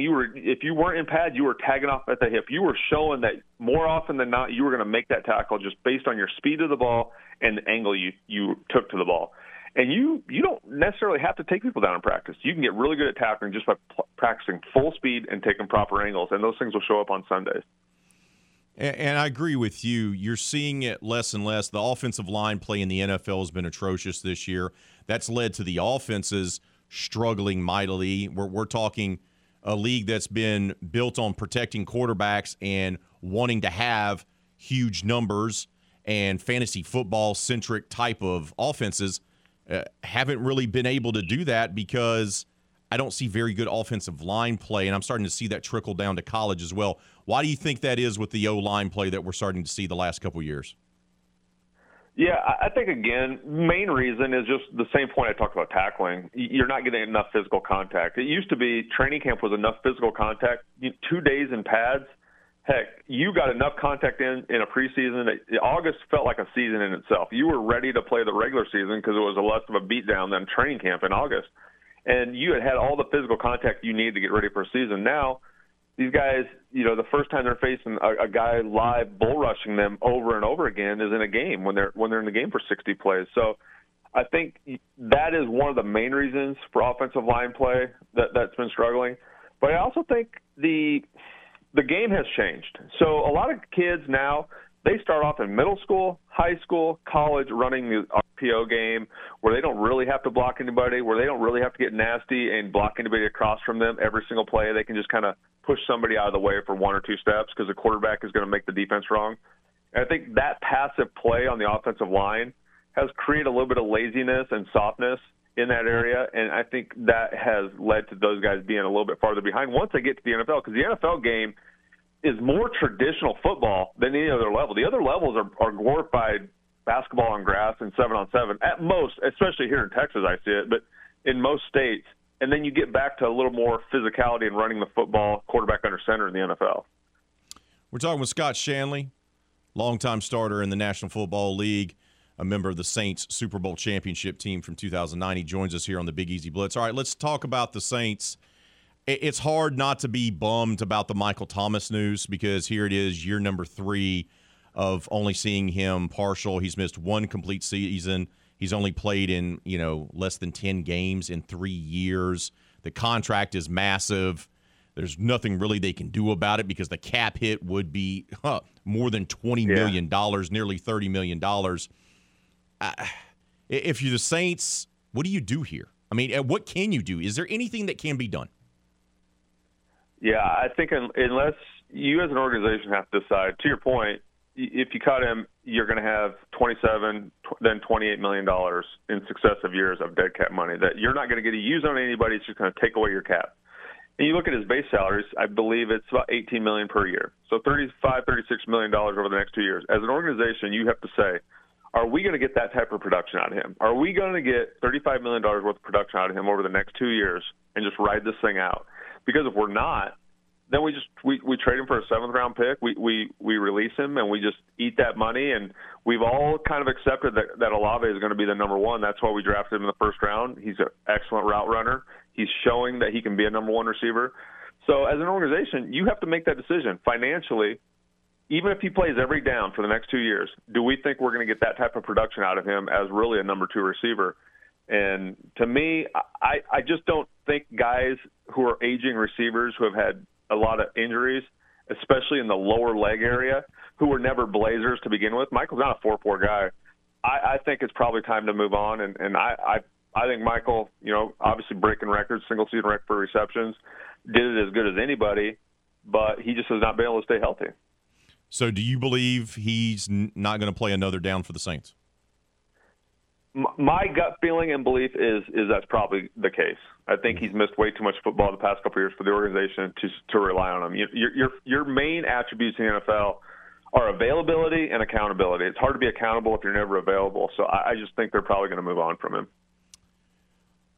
Let's talk about this team, though, because without Thomas most of the year, without Jarvis Landry most of the year, and they've found a way to put up points. Now, they've turned over the ball a ton, whether it's been Winston or Dalton. That's been an issue, the turnovers. But they've been able to score points. What do you make of what you're seeing from the Saints offense after a sluggish start to the season? They've been able to kind of find themselves. Extremely encouraged. And I know, last week when Dennis said that we're going forward with Andy, it seemed like there were a lot of fans in support of that decision, some fans that were maybe hoping to go back to Jameis. But I think you can't dispute that decision based on you've seen an uptick in the offensive production. You've seen 400-yard offensive output games. You've seen 30 points. They were averaging 30 points a game with Andy at quarterback. The only bad game he played where he turned the ball over was Arizona. Other than that, in 4 games, he turned it over 4 times. 3 of those turnovers came in the Arizona game. So Andy has been everything they wanted him to be when they signed him. Certainly, they probably didn't think he was going to be a starting quarterback, but they thought if he had to come in, could he run our offense? Could he execute it? Could he game manage it and help us win games and have our defense play well? And that formula happened last week. And I think you can win a lot of games with that formula. Andy has brought a calming sense to this offense where the guys go out there and they know he's not going to try to do more than what his ability is. He's going to stay within the offense. Listen, throwing checkdowns to Alvin Kamara is not a bad option. And he's been doing that since he's been the starting quarterback, and it's been paying off. Monday night inside the Dome should be electric, but they're going to have to try to figure out how to take down Lamar Jackson and the Baltimore Ravens. Lamar is a former league MVP. He is a dynamic passer and runner, and the Saints defense in this modern era has struggled with the mobile quarterback. I know the Ravens are banged up. They're going to be down without a wide receiver, and possibly they're starting tight end as well and a running back. What do you think the key for stopping Lamar Jackson is, and how would you, if you were in that room as a starting linebacker, what's going to be the mindset heading into this game to slow down Lamar Jackson? Well, he's the blue dot on the scouting report. Not many guys get blue dots. Those are elite players. Those are very rare. And when you see those guys are game changers. So on that scouting report, Lamar Jackson's going to be a blue dot. If you don't contain this guy, he can beat you all by himself. And, I wish this game would be a few weeks from now because we saw the Saints defense play the Raiders so good. And now, instead of playing another traditional offense for a couple weeks, you're going to face the most untraditional offense in the entire NFL. You're going to defend college plays. You're going to defend RPOs. You're going to defend triple speed option, all sorts of different things. And so I want to see this confidence continue, but now it's a completely different game plan, and you have to continue to go out there and execute and play at a high level like you did last week. So for me, my game plan would be, and what I would expect if Greg Williams, for instance, was in front of our room, he would say this. He would say, we're not going to let these guys beat us with his legs, because that's obviously his strength. And Lamar's gotten so much better at throwing the football. I don't want to make it sound like he's not a good thrower, because he has gotten so much better. But you can live with Lamar throwing for 400 yards and beating you. You can't live with him rushing for 250 yards and just running all over your defense, moving the chains on third down. So to me, I go out there, I play a bunch of man in the back end against their skill guys, and I load the box, and I say, you are not going to run the ball on us. You're not going to run all these gadget plays. We're going to lock you down on the outside, give up a couple plays, but we're going to load the box and make you throw the ball to beat us. One of those guys that's going to be counted on to have a big game, of course, is second-year player Pete Werner, playing the position that you did, Scott. He has ascended quickly in year number 2. I know he plays next to DeMario, but you could argue that Pete Werner's been the best player on this team's defense all season long. What makes him so special? His athletic ability. I think to me, when you can get they used to say 3-down linebacker, to me a 4-down linebacker, a guy who just does not come off the field. He has he has no glaring weaknesses in space. And that, to me, is what today's modern linebacker is about. A guy who doesn't have to play first down when they have a fullback in the game, doesn't have to come off the field and put a nickel defensive back or another safety dime DB in because he's a liability in coverage. Pete, the way he flies around, his athletic ability, people were worried about his size a little bit, I think, when they drafted him, but he is as physical as any linebacker I've seen. He stuffs the run game, and he's playing sideline to sideline. So to me, I haven't seen him blitz. I think DeMario's probably the better blitzer between the two. But I agree with you. He's been the MVP of this defense this year because every week he shows up, he's double-digit tackles, he's all over the field, he's covering backs, he's covering tight ends. So he is an extremely good athlete who plays in space, and if you can do that, you're going to play the game a long time. Played a long time. You know about that, my friend. Thank you for making the time, as always, Scott. Enjoy your weekend. Enjoy watching all the games, brother. And we'll be in touch, and we'll talk to you soon, bud. Yep, sounds good. Thank you. Hey, Saints taking on the Baltimore Ravens, as we said, this coming Monday night, and the game is going to get you ready for that primetime matchup. Crunch Time with Miguez and Mesh is going to be broadcasting live from Twin Peaks on Johnston Street from 4 to 6 o'clock. So come hang out with the fellas, enjoy the ice-cold beverages and tasty burgers this Monday night as the Saints take on the Ravens. Twin Peaks, eats, drinks, scenic views. We got to take a time out. When we come back, we'll finalize the poll question of the day, and we'll get you set up for Kevin Foote and Footnotes, which will hopefully be a glorious Friday morning. That's all next right here on The Game, Southwest Louisiana Sports Station, and your home for the LSU Tigers in Houston Astros. In addition to all the great sports action, there's a great event that you need to check out. Bikes, Brews, and Omelets 2 returns this weekend. You can enjoy some of the best cycling in South Louisiana and finish the day with food, beers, and live music. Go register now at latrail.org. There's a variety of routes ranging from 10 to 100 miles. Saturday's path explores St. Martin Parish and ends up at Tante Marie with hot gumbo. Sunday starts and finishes in Abbeville just in time for the giant omelet celebration. Once again, Bikes, Brews, and Omelets 2 this weekend. Go sign up at latrail.org. I want to take a moment to thank all of our guests for helping us close out this work week in with high standard, right? High standard. What a way to finish the week. James Yasko from the Lima Time podcast. Ryan Fowler from Tuscaloosa's #1 rated sports station. Scott Holtzman from the Barb High School broadcast team. Toby Christie, NASCAR reporter from TobyChristie.com. Zach Miller, our fantasy football expert. And former Saint Super Bowl champion, Scott Shanley for the Big Easy Blitz. Poll question of the day, final results. Will Michael Thomas ever play another down for the Saints? 67% of you say no, 33% say yes. Thanks to all who voted on that, and thanks to all who left their comments on Facebook and Twitter. But right now it's time for the producer extraordinaire, Hannah Five Names, and yours truly to make our picks for the college slate of games. Let's start off with Alabama LSU. I think this is going to be a good game. This is a coin flip game to me. I think the point spread is way too high on this ball game. Bama is vulnerable. LSU is feeling confident. I think the Tide gut out a win, but it's not going to be easy. Alabama 31, LSU 28. Miss Hannah Five Names, what is your prediction? I have the same exact score, not even looking at the scores you sent me earlier when you said, are you ready? Oh, yeah, sure. Write numbers down. I have 31-28, but I have LSU pulling it upset just like Tennessee did on the Bamas. There we go. Just like to point out, Tennessee drubbed LSU, though. Just saying. It's fine. Just saying. But Alabama's been terrible on the road. Let's go to UL Troy.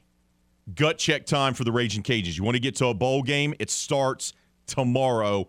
Senior Day versus Troy. Now, Troy has been very good, but offensively, they have struggled. 20 points, 17 points, 10 points. They're struggling to score, but their defense is lights out. I think this is a low-scoring game, but it's Senior Day. Coach Dez finds a way to get the team a win. Low-scoring affair, UL 17, Troy 14. I think Cajuns do pull it out. I think Coach Dez made a good point of keeping Ben as the starter for the weekend. So I think Cajuns pull it out 21-19 over Troy. And finally, McNeese. They need a win. It's time. They've come close. Tired of being close. Time for them to break through. Eastern Illinois, they're not flying in until 3 o'clock in the afternoon tomorrow. That's a mistake. I like the Cowboys 28-20 over the Panthers of Eastern Illinois. I'm not sure it's be that far apart. I think it'd be like a 1-point game. I think they're getting over the hump of their losing streak. I think it's going to be a 23-22 because Eastern Illinois will have that Golden Corral in their stomach. For the producer extraordinaire, Miss Hannah Five Names, I'm Raymond Parks III, better known as RP3. That's going to do it for today and for the week. Enjoy your weekend. We'll talk to you on Monday, but until then, be safe out there. Be kind to one another. Kevin Foote and Footnotes is up next right here on The Game, Southwest Louisiana Sports Station.